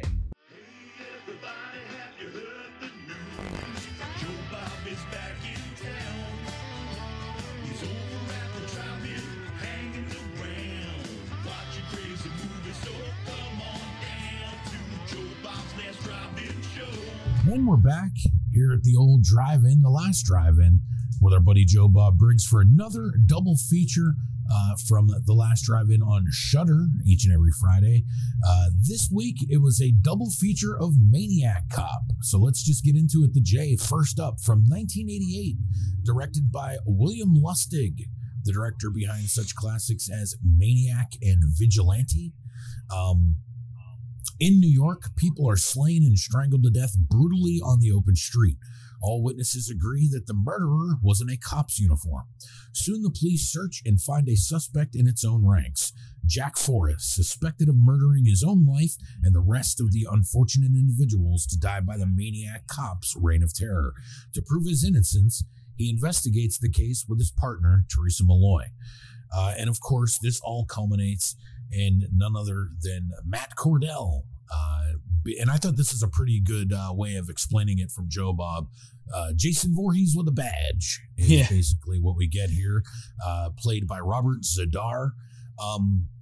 Maniac Cop is kind of a cult classic for sure. It has a really huge reputation, and it's not weird or hard to figure out why. It was made by Lustig, who's a massive cult director, and this movie stars Tom Atkins, Bruce Campbell, Lorraine Landon, Richard Roundtree, William Smith, Robert Zadar, and there's also a few, even fucking Jake LaMotta shows up in this movie. Sam Raimi's in here. Leo Rossi shows up in this one, even being uncredited. And yes, he's also in the sequel as a different character, but we'll get into that a little bit later. But dude, here's the thing that's interesting. Now, Maniac Cop is a cool movie, okay? But it's one that I have always thought is a little overrated. It's not as good of a movie as it should be with this kind of a cast. Yeah, that's a good call, because there's a lot of, Again, this one kind of gets uneven at portions. Yeah, it's definitely uneven. And it's understandable too, especially when you know a little bit more about the making of the movie. Like they even got into it on this where. Yeah, that was cool. I didn't know any of that. Before they even had a title ready to go, they knew that Bruce Campbell was going to be in the movie. So like Lustig brought him to New York just to do some stuff around the St. Patrick's Day parade. And it was like, well, all right, well, what am I going to do? It's like, I don't know. We'll figure out when we get there. We didn't even write it yet. We don't even have a script. We're just looking to basically go steal production value from the city of New York, which you could do at the time. So they did that. And, I appreciate it. It's a really ambitious movie. I thought it's a cool idea, of course. And, it was impressive that they got Tom Atkins at the time, who was, wasn't just a genre guy at the end of the 80s. Like he was doing a lot of work at the time. And, bringing in some old favorites and stuff, people like Richard Roundtree and Lorraine Landon. Bruce Campbell is always good to me. It's a decent movie, but it's not mind-blowing. And for how much people will talk about this movie, it's like, I feel like anybody watching this for the first time is going to be disappointed in it, especially if they get the hype from someone else. Yeah, this is, of course, we would be remiss to say Bruce Campbell straight off of Evil Dead 2, pretty much. So, and like you mentioned, he had Sam Raimi with him when they went to the parade. So that's the part that Raimi plays is the TV reporter during the parade, which is hilarious. Some of the tidbits I wanted to mention, hey, like you said, it's pretty interesting how the whole thing came together. Cause of course, William Lustig's biggest claim to fame to that point is the cult hit Maniac. And, that's a fucking classic to us. We freaking love that movie. And he ran into Larry Cohen at a convention and they were bullshitting over coffee. And Larry Cohen mentions to him about doing like Maniac, but add cop or something like that. Like it was like, you'd never think Larry that. Cohen. Yeah. And that's like the whole thing happened. And he said he didn't think anything about it. And then William Lustig calls Cohen. He's like, I got the money. And he's like, next thing they know, they're making Maniac Cop. So that was cool. And like you mentioned, Tom Atkins and Bruce Campbell, a good, dynamic duo there to get acting wise off the bat, and then some solid character actors as we've been through.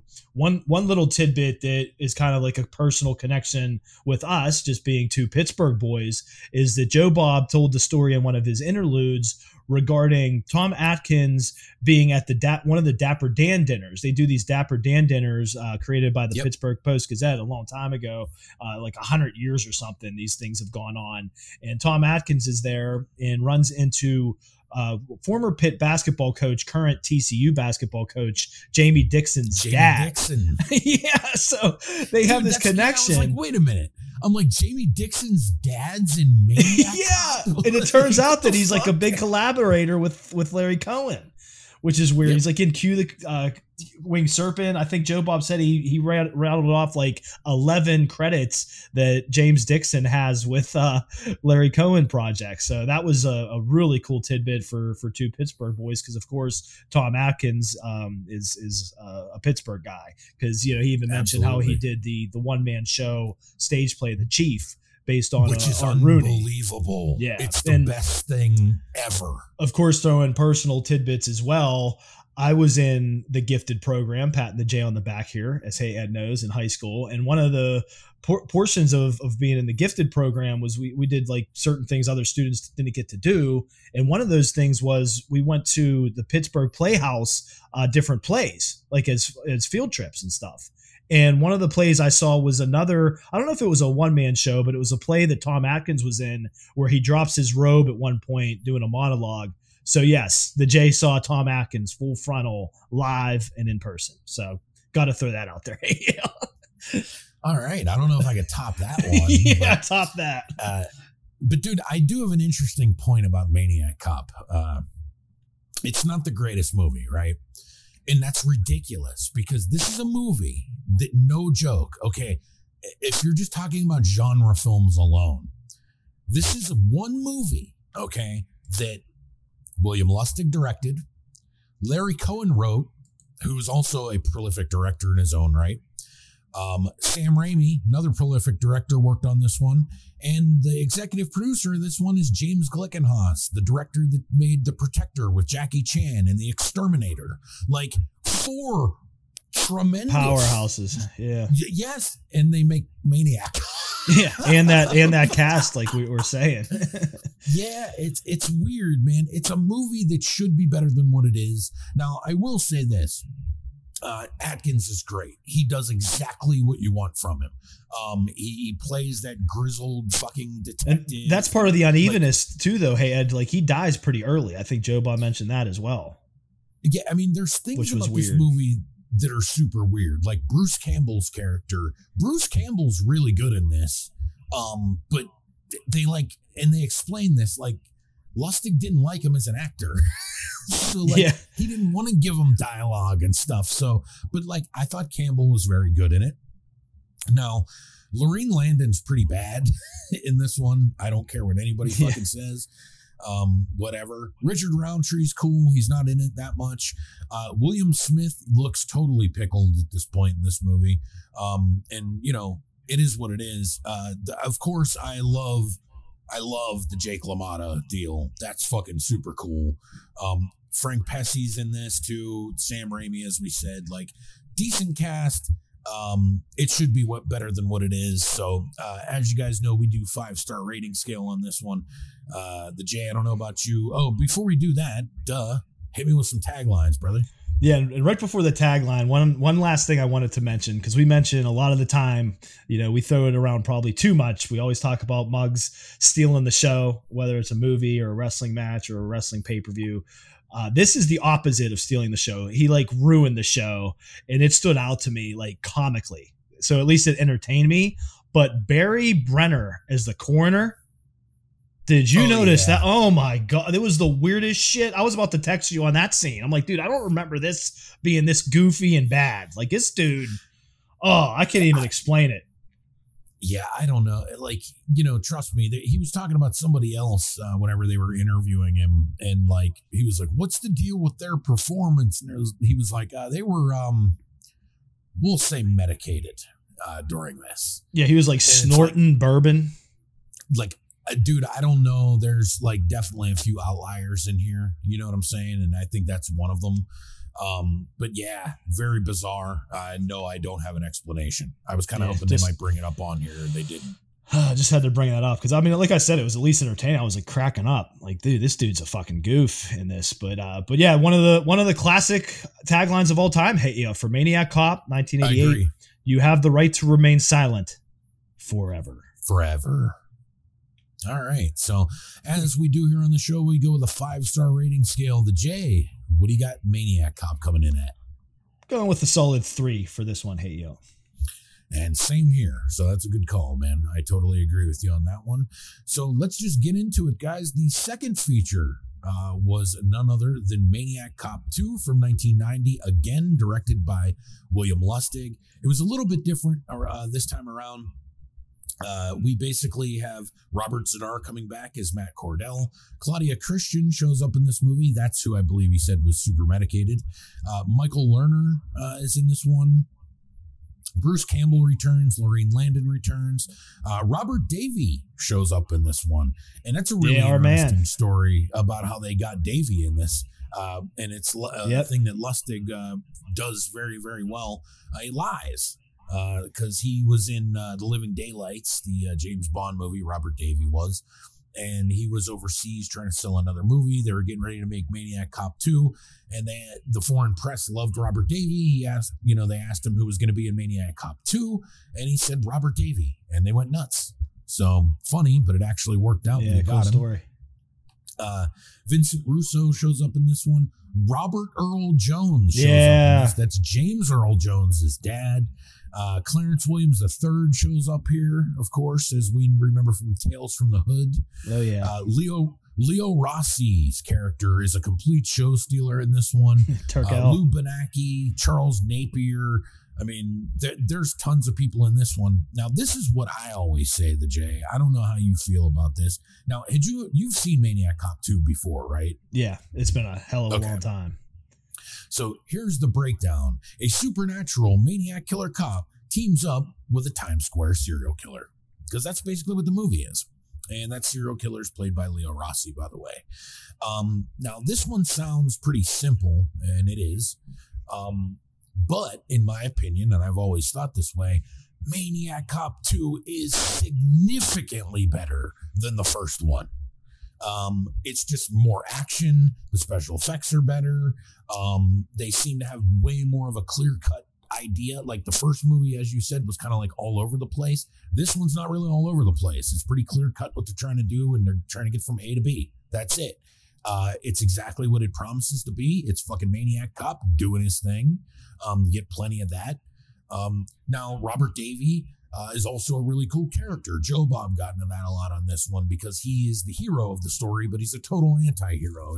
He's a cop that acts like a criminal, and it's the perfect kind of character to face up against the Maniac Cop. I just think that the story of the second one is just so much more interesting than the first, and it doesn't really make any sense why. And this would be a good place to mention, I was going to bring it up, I forgot, for our breakdown of Maniac Cop with our peeps here. We're hanging out at the drive-in with Joe Bob and Darcy, and their guest for Maniac Cop on the TV head screen was Bruce Campbell, and this one was William Lustig, which was really cool because William Lustig had some great stories, which I'll throw that one at you, Hayat, after I do my early breakdown here on the story that he tells about one of the mascots of the What's Real podcast that came out of nowhere. Yeah, that was awesome. But just my initial takes. You broke it down pretty good. One thing I would add, because again, this is a movie from 1990, so boop, boop, boop, spoiler alert, which was probably really cool at the time because this was obviously very well before Game of Thrones and things like that, where it's kind of common for, everybody points out executive decision when, why am I brain farting? When Steven Seagal dies at the beginning, everybody was surprised. Well, in this one, because Bruce Campbell wasn't being paid well, in his opinion, enough to be in the movie. But then again, like you mentioned, I think it had Lustig wasn't that huge on him as an actor anyway, and kind of figured that they did it as far as they can go with their characters. Bruce Campbell's character, Jack Forrest, gets killed by the Maniac Cop pretty early on in the film, which again, at that time in 1990 wasn't common. And then when you have the backup with Robert Davi's character, like Ed broke down, which is like a pretty cool character, I think that kind of took this in a much more positive direction than the first one. And I think we both agree that's why we like it more, but that was a really cool thing that out of nowhere, Bruce Campbell gets killed pretty early on and then Davy takes over. Yeah, and I think it would have made sense if they would have did it the opposite way that they made these. Like if this would have been the first one and the Maniac Cop was the second one, like you expand the cast. You know what I mean? That would make more sense. But dude, this movie is the one out of the series to me that just hits the notes. It does what you want it to. It's pretty enjoyable. Everything is pretty well made. I thought by 1990, William Lustig was probably a better all-around director than he was the first time around. So he knew how to get the shots he wanted. He knew how. He and Joe Bob talk about that. And Joe Bob asked him what he thinks his favorite movie ever made is, and he says Maniac Cop 2. And he said he was on all, firing on all cylinders as a director, and they just, really nailed it. He said it was like going to war, and they pulled it off, and that this is his opinion is his best movie overall that he ever made. And dude, he's kind of the last of a dying breed to a certain extent. Like it's part of the group that there's a small group of genre filmmakers full out of the New York area. And you had William Lustig was one of them. Larry Cohen was one. Probably James Glickenhaus was another one. You had Roy Frumkes, who's a guy behind Street Trash, who also he wrote the Substitute movies, with Tom Berenger and shit. Just a whole collection of guys from New York that were making movies from like the late 70s into like 1990. And a lot of those, and Frank Henenlotter is one of them too.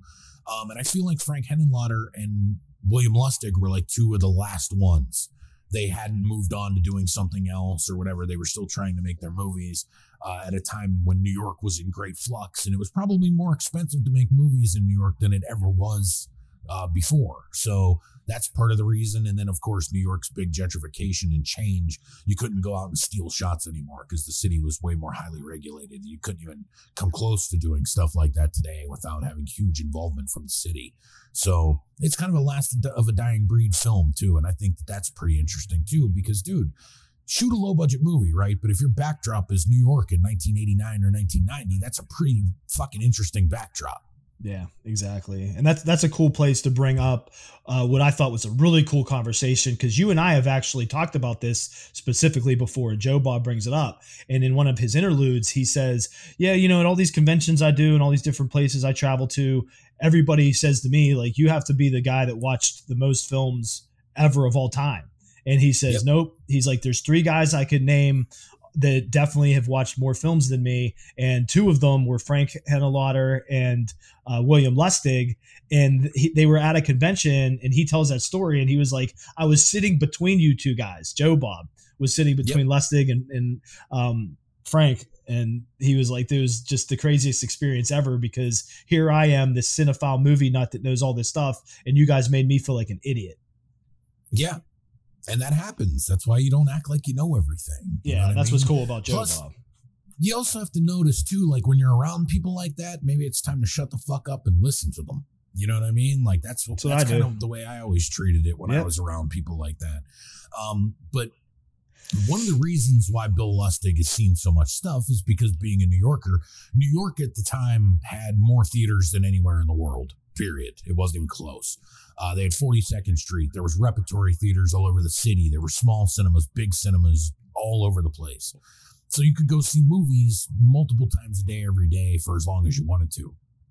And they would venture into the dangerous part of the city to see movies, like 42nd Street. And there was another place that he mentioned that escapes me for the life of me, but it was just in a bad area in New York. But he makes the point where he says, but see, the thing is, I used to go to see these movies with friends. And he goes, I used to see movies with Frank all the time, talking about Frank Henenlotter.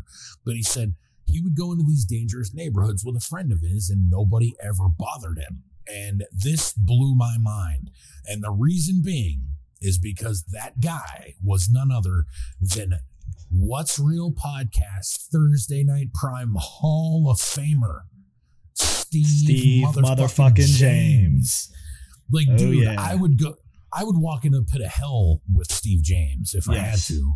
So that popped me huge. And I'm like, well, yeah, I'd fucking do that too. Like, cause he's like, yeah, he's basically the dude you think he'd be, like, in real life. And it's like, and if you guys don't know who Steve James is, he's second lead in The Exterminator from James Glickenhaus that I talked about earlier. He's in the American Ninja movies. He's in a ton of action movies in the 80s.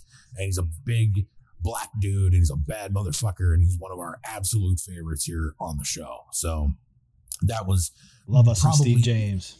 Dude, between that and the story of the Pittsburgh stuff, like, I was fucking sold. This to me, besides the first week, was probably my favorite week this season of Joe Bob. I thought remember how earlier in the season he had Eli Roth on? And I was like, oh, that shit was like insufferable. Fucking this goof just going on and on and on. But this show is the opposite of that. It was great to catch up with Bruce Campbell and get some funny stories. And same thing with Bill Lustig. So I just absolutely thought this was a fucking fantastic episode of The Last Drive-In. So kudos to Joe Bob and Darcy on a job well done there. I wanted to mention as well, had with Claudia Christian that you mentioned that plays Susan Riley, like the therapist of the police and all that, which that was one cool thing. Talk about another side story. It's just popped up in my head. Might as well throw it out here. Was that Lustig stole a Jackie Chan sequence with her where she gets handcuffed to the steering wheel and the car goes off, and like that was amazing. That was an amazing stunt. There's some, like, let's throw that shout out there. There's some really good stunts in these movies too. Like when he the one dude, why am I brain farting? Our man Tom, hit me, hate you. I'm sure Atkins. Oh, in the first one. Allow the brain force, but when he gets thrown out the window, I was just talking about like the stunts that stood out. And then of course the end scene with the truck, and Bruce Campbell's character is holding on to the side window of the truck, and they go off this ramp off the dock, and the stuntman does a freaking like shooting star press into the bay. Dude, There's that one fucking stunt for no reason where a dude gets thrown out of a window on fire, and it's one continuous shot where the dude just bounces off a rooftop and then just lands on concrete, and he's just laying there on fire. And one of the Maniac Cop's like quote unquote special moves is throwing people. Like he throws Campbell, he throws the chicks, and he throws that one chick through like the Christmas window at one point that was unreal. The Atkins ones are pretty great. Like, he's just getting thrown off. He just throws mugs like a bear. Yeah. But back to my point, I just wanted to mention, shoots people and throws mugs. That's what he does. But Claudia Christian, she was in Arena, wasn't she? Yeah. That's who I knew her from. Okay, yeah. Shout out to Arena, which is a little gem of Hey Ed and I's from our childhood in HBO. Which we might have to one of review these that one days. Day. Yeah, we'll definitely get to that. That's a fact that will happen on the show. Yeah, but yeah, I was like, I know her from somewhere, and I put it together without even Google or IMDb. And hate y'all. So the Jay, why don't you hit us with a tagline for this bad boy? All right, so the one poster, because the tagline was so good, had the same one, "You have the right to remain silent forever," but there was another one on IMDb that is, "Keep off the streets because he's back on the beat." Okay, and so I got another one here. It's, "You have the right to remain silent forever again." Because it's a sequel. Good. Yep. So for this one, on our 5-star rating scale, I'm going to go with 3.5 stars. Definitely better than the first time around. Yep. Right with you. In cohesion, hate you at 3.5 from the J. And dude, for shits and giggles, whenever I watch Joe Bob, as long as I'm up and if I can keep doing it, I like to see what movie they show afterwards. So they showed Maniac Cop 3 afterwards, and I watched it. And I hadn't seen it in a while, and boy, was I pissed I fucking bothered, because it sucks. It's really bad. It's one of those Alan Smithy movies at this point too. Like nobody wanted their name on it. Lustig hates it, and now I kind of know why. So I've seen it never before. Even saw it. Yeah. Don't even worry about it. I'll just stay away from it. Yep. So we are going to take a quick commercial break, and when we come back, we're going back to the world of wrestling, specifically the dark side, if you will, because we're going to check out Vice's Dark Side of the Ring, Collision in Korea. So stay tuned, guys. We'll be back right after this on the What's Real podcast. This is Ed from the What's Real podcast for Physically Fit with Kurt Angle. At Physically Fit, we are committed to providing our customers with the highest quality, better-for-you protein snack nutrition the entire family will enjoy. In a time when product quality seems to be compromised by price, we are determined to be unique and offer different offerings, superior ingredients, great taste, texture, and quality in every bag. We strive to inspire everyone on some level and share values of faith, family, respect, and excellence daily. Our goal is to be a small part of your life, personal growth, health, and happiness. We consider each customer to be part of our growing Physically Fit family and encourage all to live life to its fullest. Set new goals daily to better yourself physically, financially, emotionally, and spiritually. Don't compromise your values and always be kind and respectful to others. Our motto is healthy people, healthy planet, because we believe that providing great tasting nutrition makes for a healthier you, and a healthier you makes for a healthier planet. Strive for a better tomorrow and live physically fit. Go to physicallyfit.com today.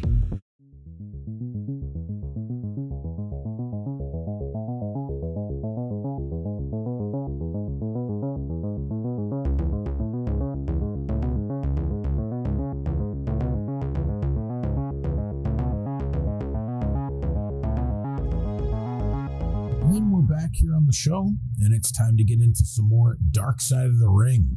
This time, Collision in Korea.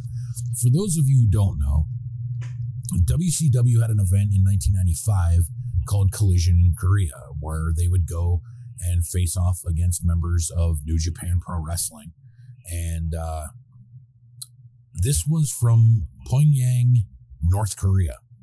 And the reason why it's significant is because this is the biggest wrestling event in the history of professional wrestling.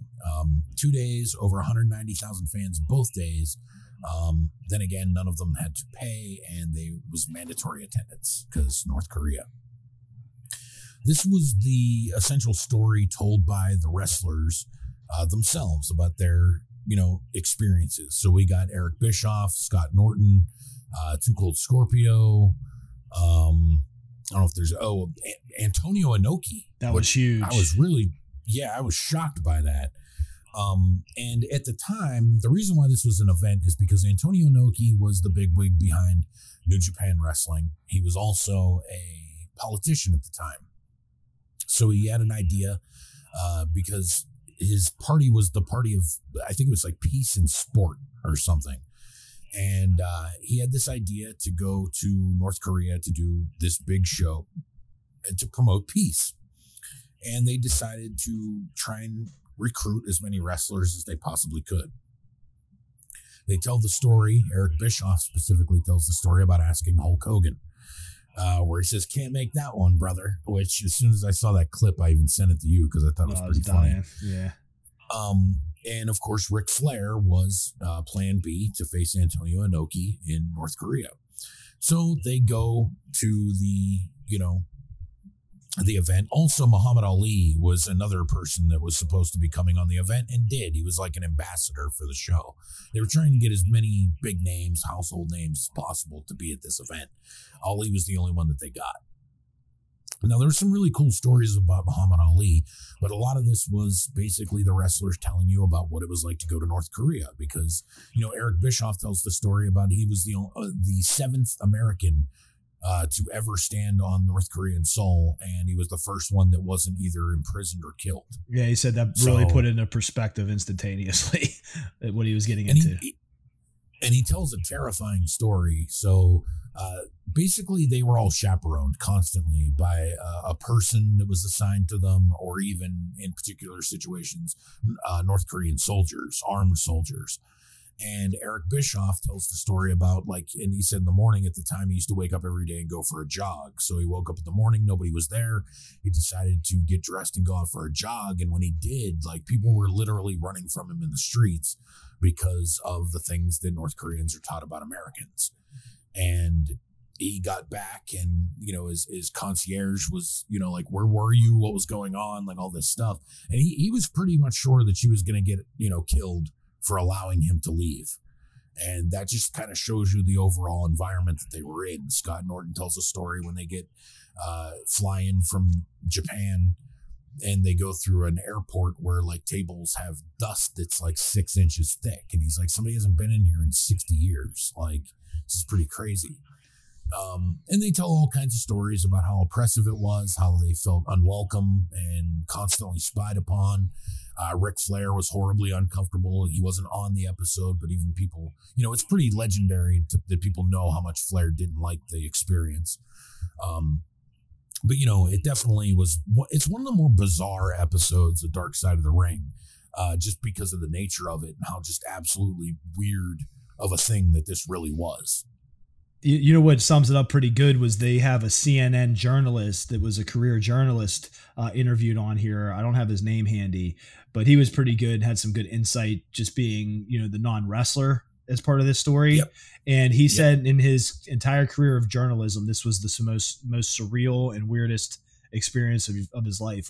You have this ridiculously communist country that, like you mentioned, the seventh American that Bischoff was stepping on the soil says it all. You have Muhammad Ali involved. You have Inoki in here, and then you have Hawk from the Road Warriors and the Steiner brothers, Too Cold, Benoit, just all these goofy wrestling personalities, and then you take 150,000 and 190,000 citizens, throw in a stadium. And North Korea was really good at doing spectacle. So they did this whole crazy spectacle before the events to build them up. And it was just, it's like a fantasy. I always shout out John Pollock and his postwrestling.com as my references. And he even says in this episode is not going to generate the discussion of say Brian Pillman or be as compelling as Nick Gage, but it's a very bizarre snapshot at a unique pair of events. If you went in without knowledge of these stories, it reads like complete fiction or tall tales from wrestlers, but it happened. So. Yeah, absolutely. And dude, it's pretty wild. Just that, dude, so it kind of feels like the way that they tell the story, it's like they went away to a prison or something. because they couldn't do anything. There's no funny stories about like me and the boys went and did. Nope, you sure as fuck didn't. Not there. And it's just, you know, and plus these guys, that's an experience that nobody's had. You know what I mean? Like if I was one of those guys, I'd be like, look, it was a terrible experience, but like, I'm glad I kind of had it because I made it out of there. Like, I mean, people could say they've been to North Korea. Like, I've been there. You know what I mean? And like Scorpio even says that. He's like, yeah, I don't have a lot in my career over Hulk Hogan, but the one thing I got over him is I wrestled in front of 190,000 people. He never did that. You know, like, and he's like, and I did that 2 nights in a row. Like, but it's true. And dude, here's the thing. I'd seen this show many times. Okay. And they got into it in this where they said basically that North Korean people, imagine this, imagine going to a wrestling show, but you've never seen wrestling and you don't even know what wrestling is. That's essentially what the fans were here. So they weren't making a sound. And I thought that was strange because I'm like, I've seen the show before and they were making sounds. They were reacting to stuff. But then I went back and I watched a match that I was able to find on YouTube from the event. And I was really shocked because I didn't realize something. It was all post-production. The fans ain't moving. We did, because I was going to say, I personally still own in my attic where my VHS wrestling tapes and all that are stored. I still have the Collision in Korea VHS. Yeah. And it's, you know, it's a very weird show for sure, especially when you go back and watch it now, knowing the things that you know. It was a really cool episode of Dark Side of the Ring, and I think it's a really fitting episode because I think that just because you're covering the Dark Side of the Ring, it doesn't always mean some tragic wrestler death. There's a lot of other bizarre fucking stories in the world of professional wrestling that you can cover that don't really fall under that category. And this is one of them. Yeah, and everybody in this was really good. Bischoff's always good. Of course, we always laugh at the real life names, which I don't know if I knew this, but Two Cold Scorpios, Charles Skaggs. Sonny Ono popped up in it. Who I actually like Sonny. Yeah, I'm glad he was in this. That CNN correspondent I mentioned, his name was Mike Chinoy. And then the man that stole the show to me, who I loved, was Scott Norton. He was great in this, man. Such good storytelling. It was great. Yep, he's really good, dude. It's amazing to me that he doesn't show up on more things. I know. That's why I think I liked it too. Yeah, exactly. He looks great.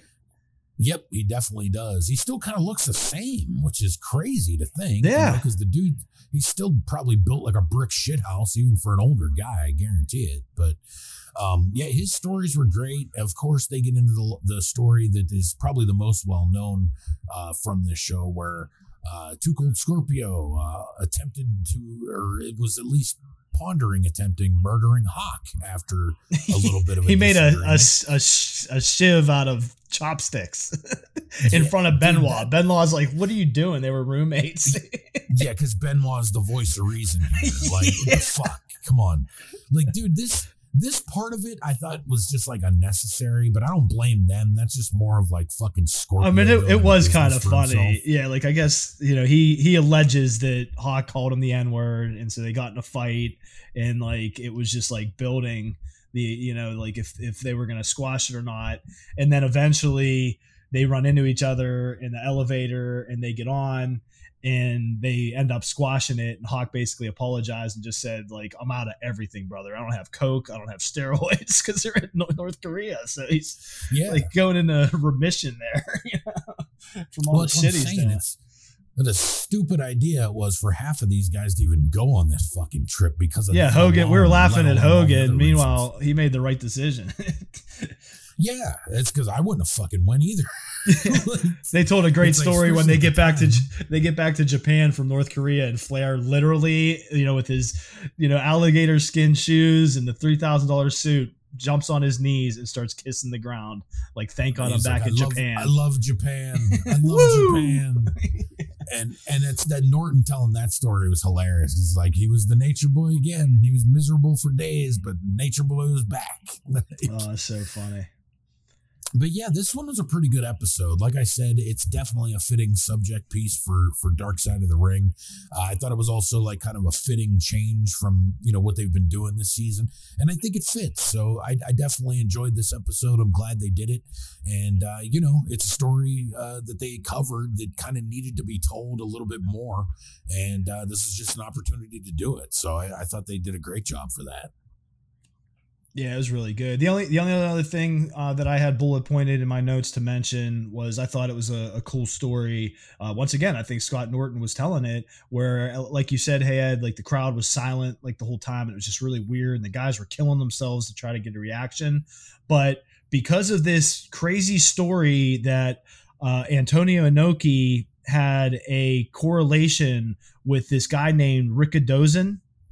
Ricky Dozan, yeah. Yeah, yep, and that's the original, this dude was a Japanese wrestler who was like the most famous one ever in the old days of wrestling, like the Gorgeous George days of wrestling. Right. And he was actually North Korean, and people didn't know that until after he was dead. Yeah, and he was killed, he was murdered by the Yakuza. Yeah, and it would obviously been a big deal. So, it is what it was, and I mean, I get it, that's a major part of the story and the storytelling that you have here. So, but yeah, it's an interesting piece, and it's, and Antonio Inoki is a major part of wrestling history for a lot of different reasons. A lot of people don't remember this, but dude, when in the movie Bad News Bears Go to Japan, there's a scene with Antonio Inoki. Yeah, I remember that. Inoki was a huge deal in Japan for a long time. So, he's one of the few people that could actually pull something like this off, and it's definitely part of this. And that was like what I was saying. Yeah, that was like the culmination of the whole thing because of that connection to Rikidozan.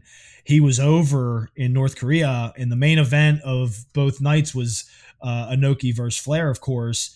And in that match, the crowd came around and got super loud, and that gave me goosebumps. That was really cool, kind of climax of the whole thing. On top of all I can imagine. Can you imagine what those fucking people thought about Flair? That's what, Bischoff said that. He's like, you got this guy with white blonde hair and a sequin robe. They're just like, what? They don't get it. He's a complete, he's a dude in a costume. He's like an alien. To them. What the fuck? Yeah, basically, yeah. They wouldn't have understood anything about what Ric Flair was. So, a pretty crazy episode. You kind of got to see it to believe it. I definitely recommend it. If you guys haven't seen it yet, it's most likely up on the Vice YouTube channel as well, and it's on all cable systems if you guys have it. And that's Dark Side of the Ring, Collision in Korea. So we're going to take a quick commercial break, and when we come back, me and Jay are going to take a look at the brand new Zack Snyder zombie flick, Army of the Dead. So stay tuned, guys. We'll be back right after this on the What's Real podcast. Hey everyone, this is the Jay with the What's Real podcast, here today for The Unsung Movie from Churchill Pictures in association with Cut and Run Studios, distributed by Bayview Entertainment. The Unsung. In an old industrial town, a homeless man, Eric, roams the streets looking for a place to rest when he comes across a young girl, Samara, in danger. He runs to her aid, and as a kind gesture, she leads him to a homeless village where he is inspired by the friendships he makes there. Soon, he finds himself involved in the search for a serial killer while running afoul of the lead detective. The Unsung is now available to stream digitally, to rent or own on Vimeo.com, through a direct link at ChurchillPictures.com, and now is available on Amazon Prime Video to rent or own. Go to ChurchillPictures.com, Vimeo.com, or AmazonPrimeVideo.com to check out The Unsung today. Hope lives in the shadows.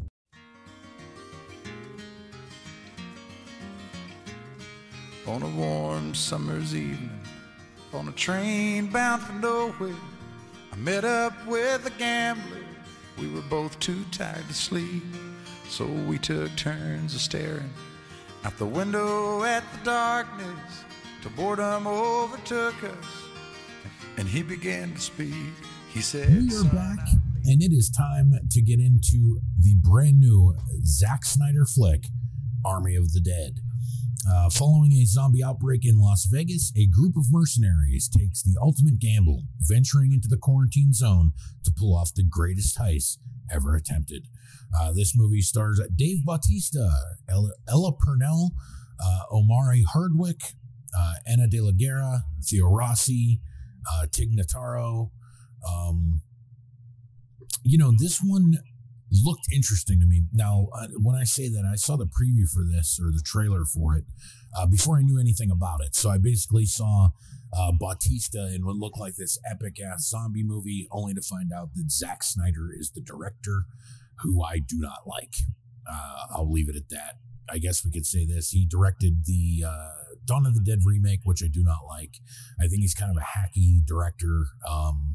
I can't believe that he gets the money and the constant projects that he does, but I normally don't care, because as of late, he's just been dabbling in the superhero world, and that's not a world that, as you know, if you listen to the show, that I really care about.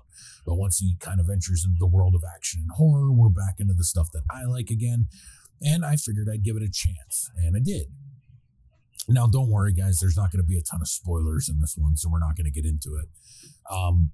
I will say this. I watched this one kind of for Bautista because I wanted to see how he'd be able to pull it off, and I thought that he did a pretty decent job. Only problem with this movie is it's not what it claims to be. It's not nearly as epic as you think it would be. One thing that I didn't even bring up to you, the Jay, and this drives me fucking crazy. So if you see the trailer, right, you see a bunch of the different characters, right? And they foreshadow a specific weapon one of the characters has. Do you know what I'm talking about, the Jay? With Batista's? Nope. No, I'm not sure. The saw? Oh, gotcha. Okay. Yeah. That's Ghost from Power. Yeah, and they don't even fucking use it in the movie. Yeah. That's not even a spoiler. Like it's irrelevant. It means nothing. Yeah, because we talked about my fault. Hey, the thing was cutting out too. Go ahead. But we were talking about Leo Rossi, and in this one, I don't think you mentioned there's Theo Rossi from Sons of Anarchy fame. Okay, and he's the main like kind of villain of the group basically, because he's like a rapist and creeper, and he at one point is like fucking with the saw, and he's like, "Don't touch my saw," you know. But yeah, they never go back to it or use it. It's like weird as hell. And weirdly enough, here's another thing that pisses me off. So there's a scene in the movie where they start to go on their heist and they go into this zone. And whenever they walk in there, there's just zombies, dead zombies everywhere. They're laying all over the place. And they say like, yeah, look at this. This is crazy. And they're like, yeah, but then one day it's going to rain and they're all going to come back to life. And I'm like, what? Like, yeah, these aren't the rules that have been set by prior films, and you haven't done anything to set your own rules, so what? Like, there's a lot of shit. And now, naturally, whenever you see something like this, you're like, oh, there's going to be a fucking big rain, and they're all going to come back to life, and there's going to be Nope, they don't come back to that either. Like, this is the stuff that I'm talking about when it comes to Zack Snyder. Like, he doesn't know how to properly convey ideas in a movie. Like, that's called foreshadowing. If you're not going to do anything with it, then you don't have to do it. You can do something else or nothing at all. It doesn't matter. So little shit like that in a movie drives me fucking crazy. The other problem as well was paper thin characters. You know, Batista was all right, and they had the thing with, of course, his estranged daughter. But overall, you know, I mean, it's a zombie movie. I'm not asking for, you know, like super deep Game of Thrones-esque, you know, character development. But still, like, I don't want it to be paper thin either. You know, here's the thing: going into this, right? Didn't it look like it was this epic zombie fucking shoot 'em up? Yeah. And it's not, right? No, I mean, for a movie like this epic and a crazy big blockbuster-esque zombie film for Netflix in the budgets they can give you, it was slow burns at times. Okay, so if they're going to go through the aspect of like not being the epic zombie movie and it's going to be more dialogue and character driven, you think the fucking characters would be pretty developed and good then, right? Exactly, yep. So you don't have to expect it to be fucking Citizen Kane. You just need it to be somewhat interesting. Maybe, you know, now I will say this. Out of all the characters, there was only one character that felt like, well, the person who wrote this knew what they were doing. And it was the fucking German safecracker dude. Everybody else was fucking terrible, boring, bland, and otherwise. He kind of had a little bit of spark to him, like probably one of the few characters in the movie that you actually like or at least like get a kick out of to some degree. Yeah. Dude, the Bautista, the love interest character, was the worst fucking thing ever. Yeah. It was stupid as hell. It was just a lazy plot device. Like, dude, there's a lot of that in this movie. Like, I can give you, like, say they did the love interest and nothing ever came of it, right? Okay, I can give you that one. That's your freebie, right? But when there's 19 things like that, then you're like, most of this movie doesn't even mean anything. Yeah, I liked, of course, they had the one guy that sends him in, Tanaka, his man that he sent in, of course, was like the villain, even bigger villain than Theo Rossi of the group. So he was good because you hated him. He was a good heel. But here's the thing. Check this out, right? Shouldn't they have done it like, and now you can tell me if I'm wrong here, but just throw this out there. Did you have any doubt that he was like shady? Oh, yeah. It was all built up for him to have the worst death, which he pretty much did. Not a spoiler, because I don't want to tell anybody what happened. Well, and it's like, you know, maybe make the character look like he's there to help, and then he kind of like might turn on people or something. But yeah, no, they didn't do that at all. You just build him up as the dickhead from the very beginning, and it's like, oh yeah, he's the dickhead. Yep.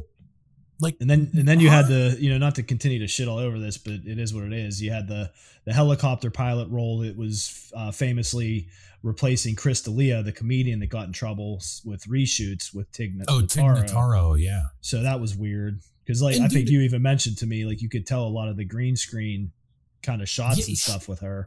She's good, but like everything she does is like, it sticks out like a sore thumb. Now, at the time, I didn't realize, because I didn't know that they had done that.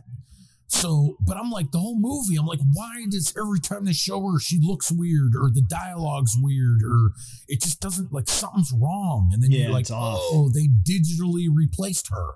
That's why you don't do shit. Like, dude, they would have been better off, like, doing some weird workaround where the pilot's not even a fucking character in the movie, because they could have done that. Because let me ask you a question, the Jay. They're building a team, right? So you got like the safe cracker and the fucking this person, that, like everybody has their little strength, right? They invite a pilot. Because it's probably easy to fly in there, right? To just go get the money out of the hotel or whatever, right? But you can't fly in. Right. But what's the plan once they get everything? To do what? There's the helicopter, the getaway helicopter that he tells them about on the building.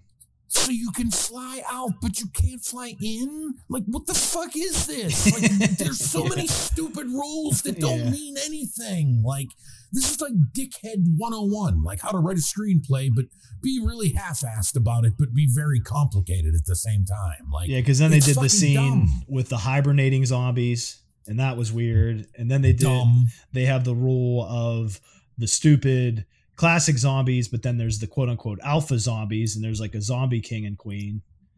And now that whole thing. I can understand certain things. Like, I can understand that the alphas are faster, maybe stronger, maybe smarter, right? But they can dodge bullets at 2 feet away from them. Like, I don't understand this. Like, what the fuck is the point of this? Like, so you're saying, okay, we're facing zombies, right? Yeah. Well, not exactly. I mean, you're facing alpha zombies, and then there's the zombie tiger, but there's no other zombie animals except for the tiger. And then there's the dumb zombies, and then there's the other zombies who aren't the alphas and aren't the dumb ones that can dodge bullets, apparently.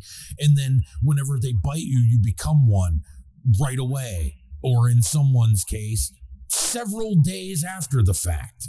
Like, none of this shit lines up with any sort of rules that they've established, that horror history's established. It's just all like pulling, throwing the shit on the wall and seeing what fucking sticks. You don't even set a set of fucking rules for your own movie. And honestly, dude, this is the most frustrating thing. When you watch this movie, it's pretty clear to me they don't even understand why people enjoy zombie stuff. They don't even have a clue, not at all, what makes zombie movies good, why people like them, what people want to see when they watch them. And that pisses me off, because you just fucking made a zombie movie.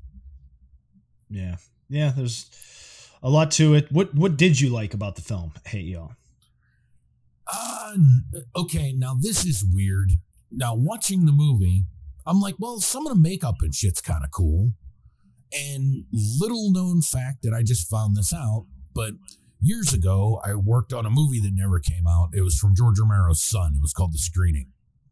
And I worked with a dude named Kevin Kirkpatrick on there who did my makeup and shit for a scene. He did the fucking zombie makeup in this movie. That's cool. And I didn't even know. I'd seen the movie before I even knew that. So I was like, dude, well, I didn't really care for it, but like literally some of the zombie makeup and shit's like the coolest thing. Like the Alpha Queen, she looks fucking great. Like that's a fantastic look. It could have been so much more than what it was because it looked really cool. But there was some cool looking shit. I definitely like the Zombie King as well. I thought he was cool. Nothing crazy, but he was cool. Some good action set pieces. There's some good action scenes and stuff like that when it did happen. But like I mentioned to you off the bat, I was away this weekend with my family and we were going to watch it for like our Friday night movie. And I said to my brother-in-law, because I'm always so tired on Fridays, I'm like, man, we better start it soon because, it's almost like 9:30. If it's like an hour and a half movie, it's going to go to 11. We pull it up. It's 2 hours and 25 minutes. I was like, holy, I did not expect that. This movie... Okay, you watched this whole movie. Why did this movie needed to be that long? It didn't. Like I said, it was slow at points, and it's a freaking epic zombie movie. Quote unquote. The zombie tiger was cool. I dug that. Like it just didn't really do a lot for me in any regard at all. I was really disappointed. Dude, all he needed to do was just make it like a fun, stupid shoot 'em up zombie movie, and I think it would have been really cool. Give fucking okay, here's something that's kind of lost, right? How the fuck does Bautista not have at least one-liner in this motherfucker? Nowhere. You know what I'm saying? Something. Yeah. Like, I felt like they didn't even let Bautista show his personality in this, man. It was really kind of bum me out and just was kind of a lousy experience, man. Unfortunately. I'm with you. Well, we'll wrap it up for the tagline. The J has Army of the Dead, always bet on dead. All right. So on the 5-star rating scale, the J, what are you going with on this one? I give it 2 out of 5 on the What's Real film review scale. All right. So I'll give you a quick little review and then I'll give you my 5-star scale. Seriously, the movie's fucking pointless. Zack Snyder is and always will be a hack. It's such a goofy, soulless turd of a movie. 1.5 stars. Sorry, guys. So that's it for Army of the Dead. I hope you enjoyed it more than we enjoyed sitting through the movie itself. So we are going to take our very last commercial break. And when we come back, we're going to wrap up the show. And the Jay is going to line up some goofs for us. So stay tuned, guys. We'll be back right after this on the What's Real podcast. This is Ed from the What's Real podcast, urging you to check out the Make Results Not Excuses clothing company today. In 2017, Marcus and Jason began their fitness journey, and after the first day, both men looked at each other and wondered what they got themselves into. They were out of shape and struggled to initially find the motivation to keep going. It was a fight.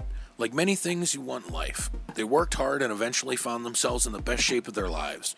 When they realized they achieved their goal, Mark looked at Jason and said, "Make results, not excuses."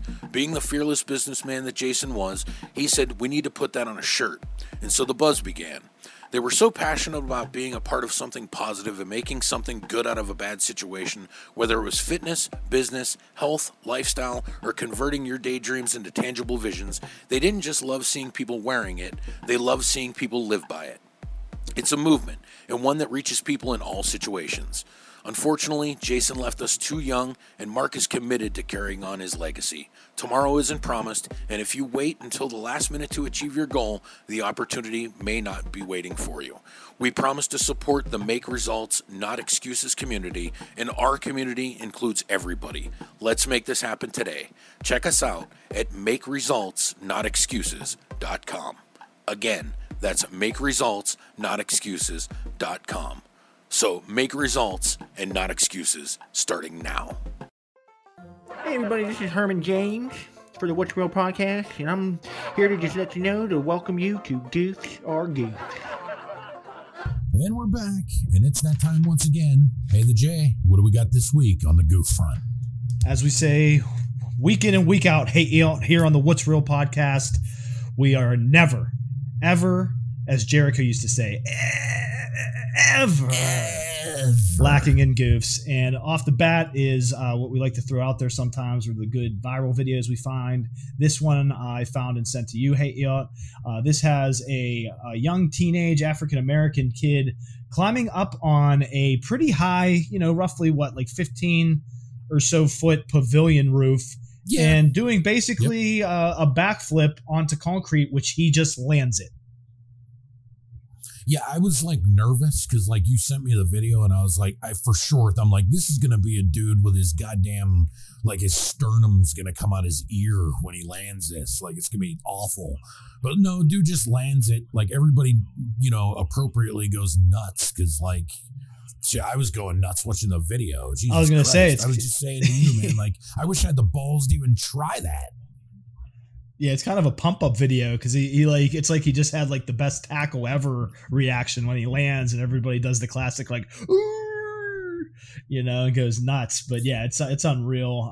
We'll have to post it on social media, but a really cool video of a kid doing a backflip off of pavilion and just landing it.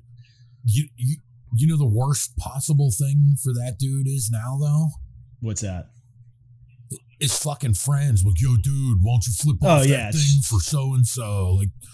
She didn't see this. They didn't see, so flip off this. It's dude, I'm not flipping off houses and shit. Fucking leave me alone. I did that shit once in a video. He's going to befriend Super Crazy because that's what it reminded me of. He's fuck it. Yeah, that's the trajectory of how he does it. Yeah, it's that slow kind of is he going to make it or isn't he? But he always makes it.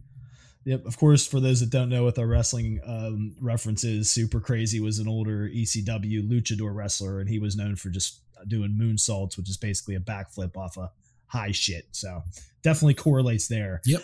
We hate to hit anybody when they're down. Hate you. And speaking of all the wrestling talk and Dark Side of the Ring and the bios, I don't know if you caught this though, as TMZ Sports reports, our man. Buff Bagwell, pro wrestling star, arrested, accused of hit and run and lying to cops. And he looks absolutely terrible in his mugshot. I would not be able to, I wouldn't recognize that dude if my life depended on it. He looks nothing like he used to look like. On Hard Times. He's a former gigolo. I mean, it wasn't even ridiculously long ago that he was on that Showtime, Mel Hooker series. Dude, he's on Hard Times. He was a gigolo, which is funnier because it's true. And you know what? The funny he was having hard times. And he was a gigolo. And you know what's so funny about you saying Hard Times? Did you see where he was arrested? You can't write it.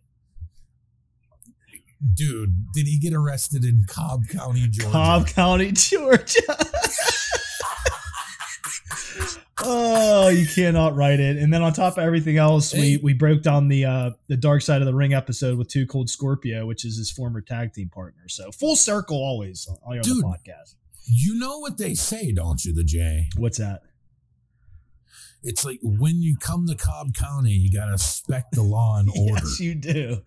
Just for this story, Hey Ed, ex-pro wrestling superstar Buff Bagwell, a staple in WCW for a decade, was arrested over the weekend in Cobb County, Georgia for an alleged hit-and-run incident. TMZ Sports obtained the booking report for the 51-year-old, real name Marcus Alexander Bagwell, showing he was arrested around 1:25 p.m. He's doing this in the middle of the day on May 22nd in Cobb County on alleged misdemeanor violations, including 5 counts, hit and run, giving false information to a law enforcement officer, open container, following too closely, license to be carried and exhibited on demand. He got pulled over and the cop's like, "What's your name?" And he's like, Scotty. Scotty Riggs. I'm an American male. The American male. In the flesh. American nails. Oh, that freaking theme music. Too much. Next up is another sad thing here on Goofs or Goofs. Hey, Iot. Rest in peace to Alexa Bliss's pig. I did see that. I saw her, dude. This is pretty bad. I saw her on social media. Does anybody know any pig veterinarians because regular veterinarians don't really like treating them, and my vet won't see him in this condition. And I'm like, this is pretty bad if she's literally like on fucking Instagram. Like, can someone help me? Yeah, like, it's pretty sad. And then I saw that the pig is no longer. Yep. She reports that allegedly claiming vets refused to treat the pig. Her pet pig named Larry Steve. Hey, Ed. Weird name there. Larry/Steve is the name of the pig. Oh, it is a pig. I don't expect him to have a normal name. He was too big of a pig. So, sad day. Rest in peace to Larry Steve Bliss, the pig. Moving on, because we always go full circle here on Goose and Goose and the What's Real podcast. In El Paso Zoo, a woman jumped into a spider monkey pen and has since been fired from her job as a litigation assistant.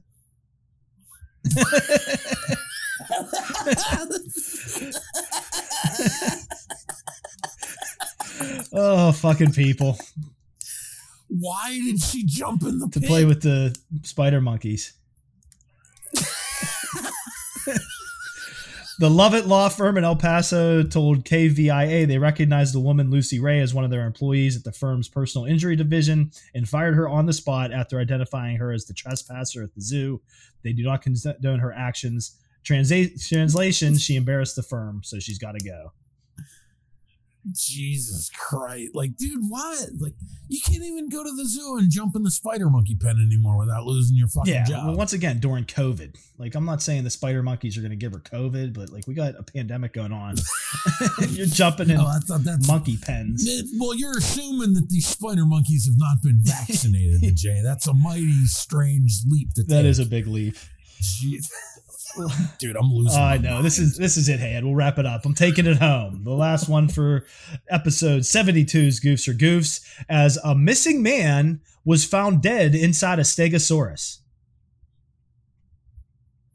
I have so many questions. The body of a missing man in Spain has been found inside a Stegosaurus. He was found lodged upside down inside the leg of the hollow sculpture.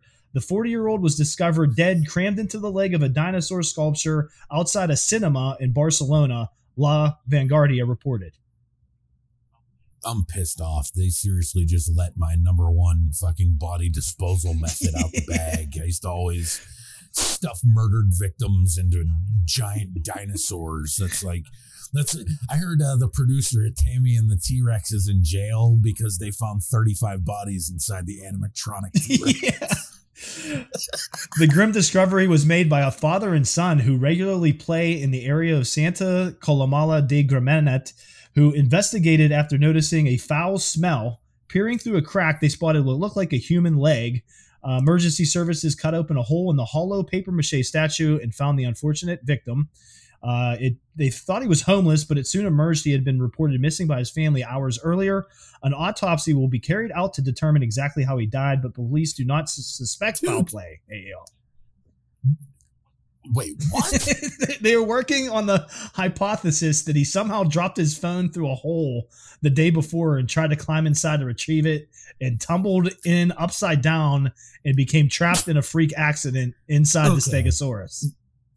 That actually makes sense, because I was about to say, if this is a murder victim, can you imagine the murderer that, number one, will murder someone, and number two, has zero qualms about being like, I'm going to drag this body over to this park, and I'll put it in a Stegosaurus, and I'm going to spend 3.5 hours doing the appropriate paper mache to cover the whole fucking thing back up again, and no one saw anything. Yeah, and then... Like, you wouldn't notice, like, why is this dude paper mache in this thing? And then Juan and his son El Guapo are like playing, and it's like, Daddy, it smells like a corpse. You know, like mind your business. Let's go. We're going to like, wait a minute, it does smell like a corpse. But yeah, so like, I thought you were being sarcastic, but it does. It smells like death. First time I ever heard of a person being killed by a Stegosaurus statue, but what can you say? You heard it first. You heard it here first. Between, like I say to my bro from another mo, between landing crazy backflips to Buff Bagwell getting arrested and Cobb County, Georgia, to woman partying with spider monkeys, to rest in peace to Alexa Bliss's pig, and a man found dead in a Stegosaurus. Goofs are goofs. Really are goofs. Jesus fucking Christ. Wow.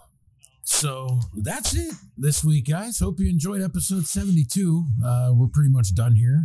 Little quick reminder, if you guys are listening on iTunes, please drop us a 5-star review. Really helps out the show, gets more eyes and ears on the podcast. And of course, you can listen to us on all your favorite podcasting platforms each and every week, like Apple, iTunes, Spotify, Podbean, Google Podcasts, and every week on churchillpictures.com. If you have anything you'd like to add to the show, feel free to send us an email. I implore you, I dare you to, you cowards. You'll never do it. Send us an email at whatsrealpod@gmail.com. So the Jay, here you revving it up, brother. Revving it up like I'm about to do a backflip off my house and land it. Hey, pumped up, man. It was another great episode, 72, an epic episode. We just broke the 2.5-hour mark, so my back's all wet with sweat, but that's why I'm vascular, veiny, and delirious at this juncture. Love the show. As I always shout out our man, our producer, the wizard behind the boards, Cam. Thanks for all your hard work, Cam. 16K sound each and every week. I love it. Love spending the time with you. Hey, it was another epic episode. Had a blast. As I say, leading the charge to all our peeps out there. If you're hearing my voice right now, stay safe and healthy out there. You'll hear the Jay next week. And that is it for us here on episode 72. The Jay, my brother from another mother. Shout out to you, brothers. Nobody else I'd rather do it with each and every week, as only we can do. And a shout out to our producer, Cam, for all the hard work he puts into the show, making us sound so great each and every week. And we all know nobody beats the Wiz. So that is it, guys. We'll see you next week for episode 73. So that is all. We will see you. Thanks for listening and all that fun stuff. So stay safe, stay healthy, get vaccinated, and let's go Knicks. See you next week right here on the What's Real podcast. What's real?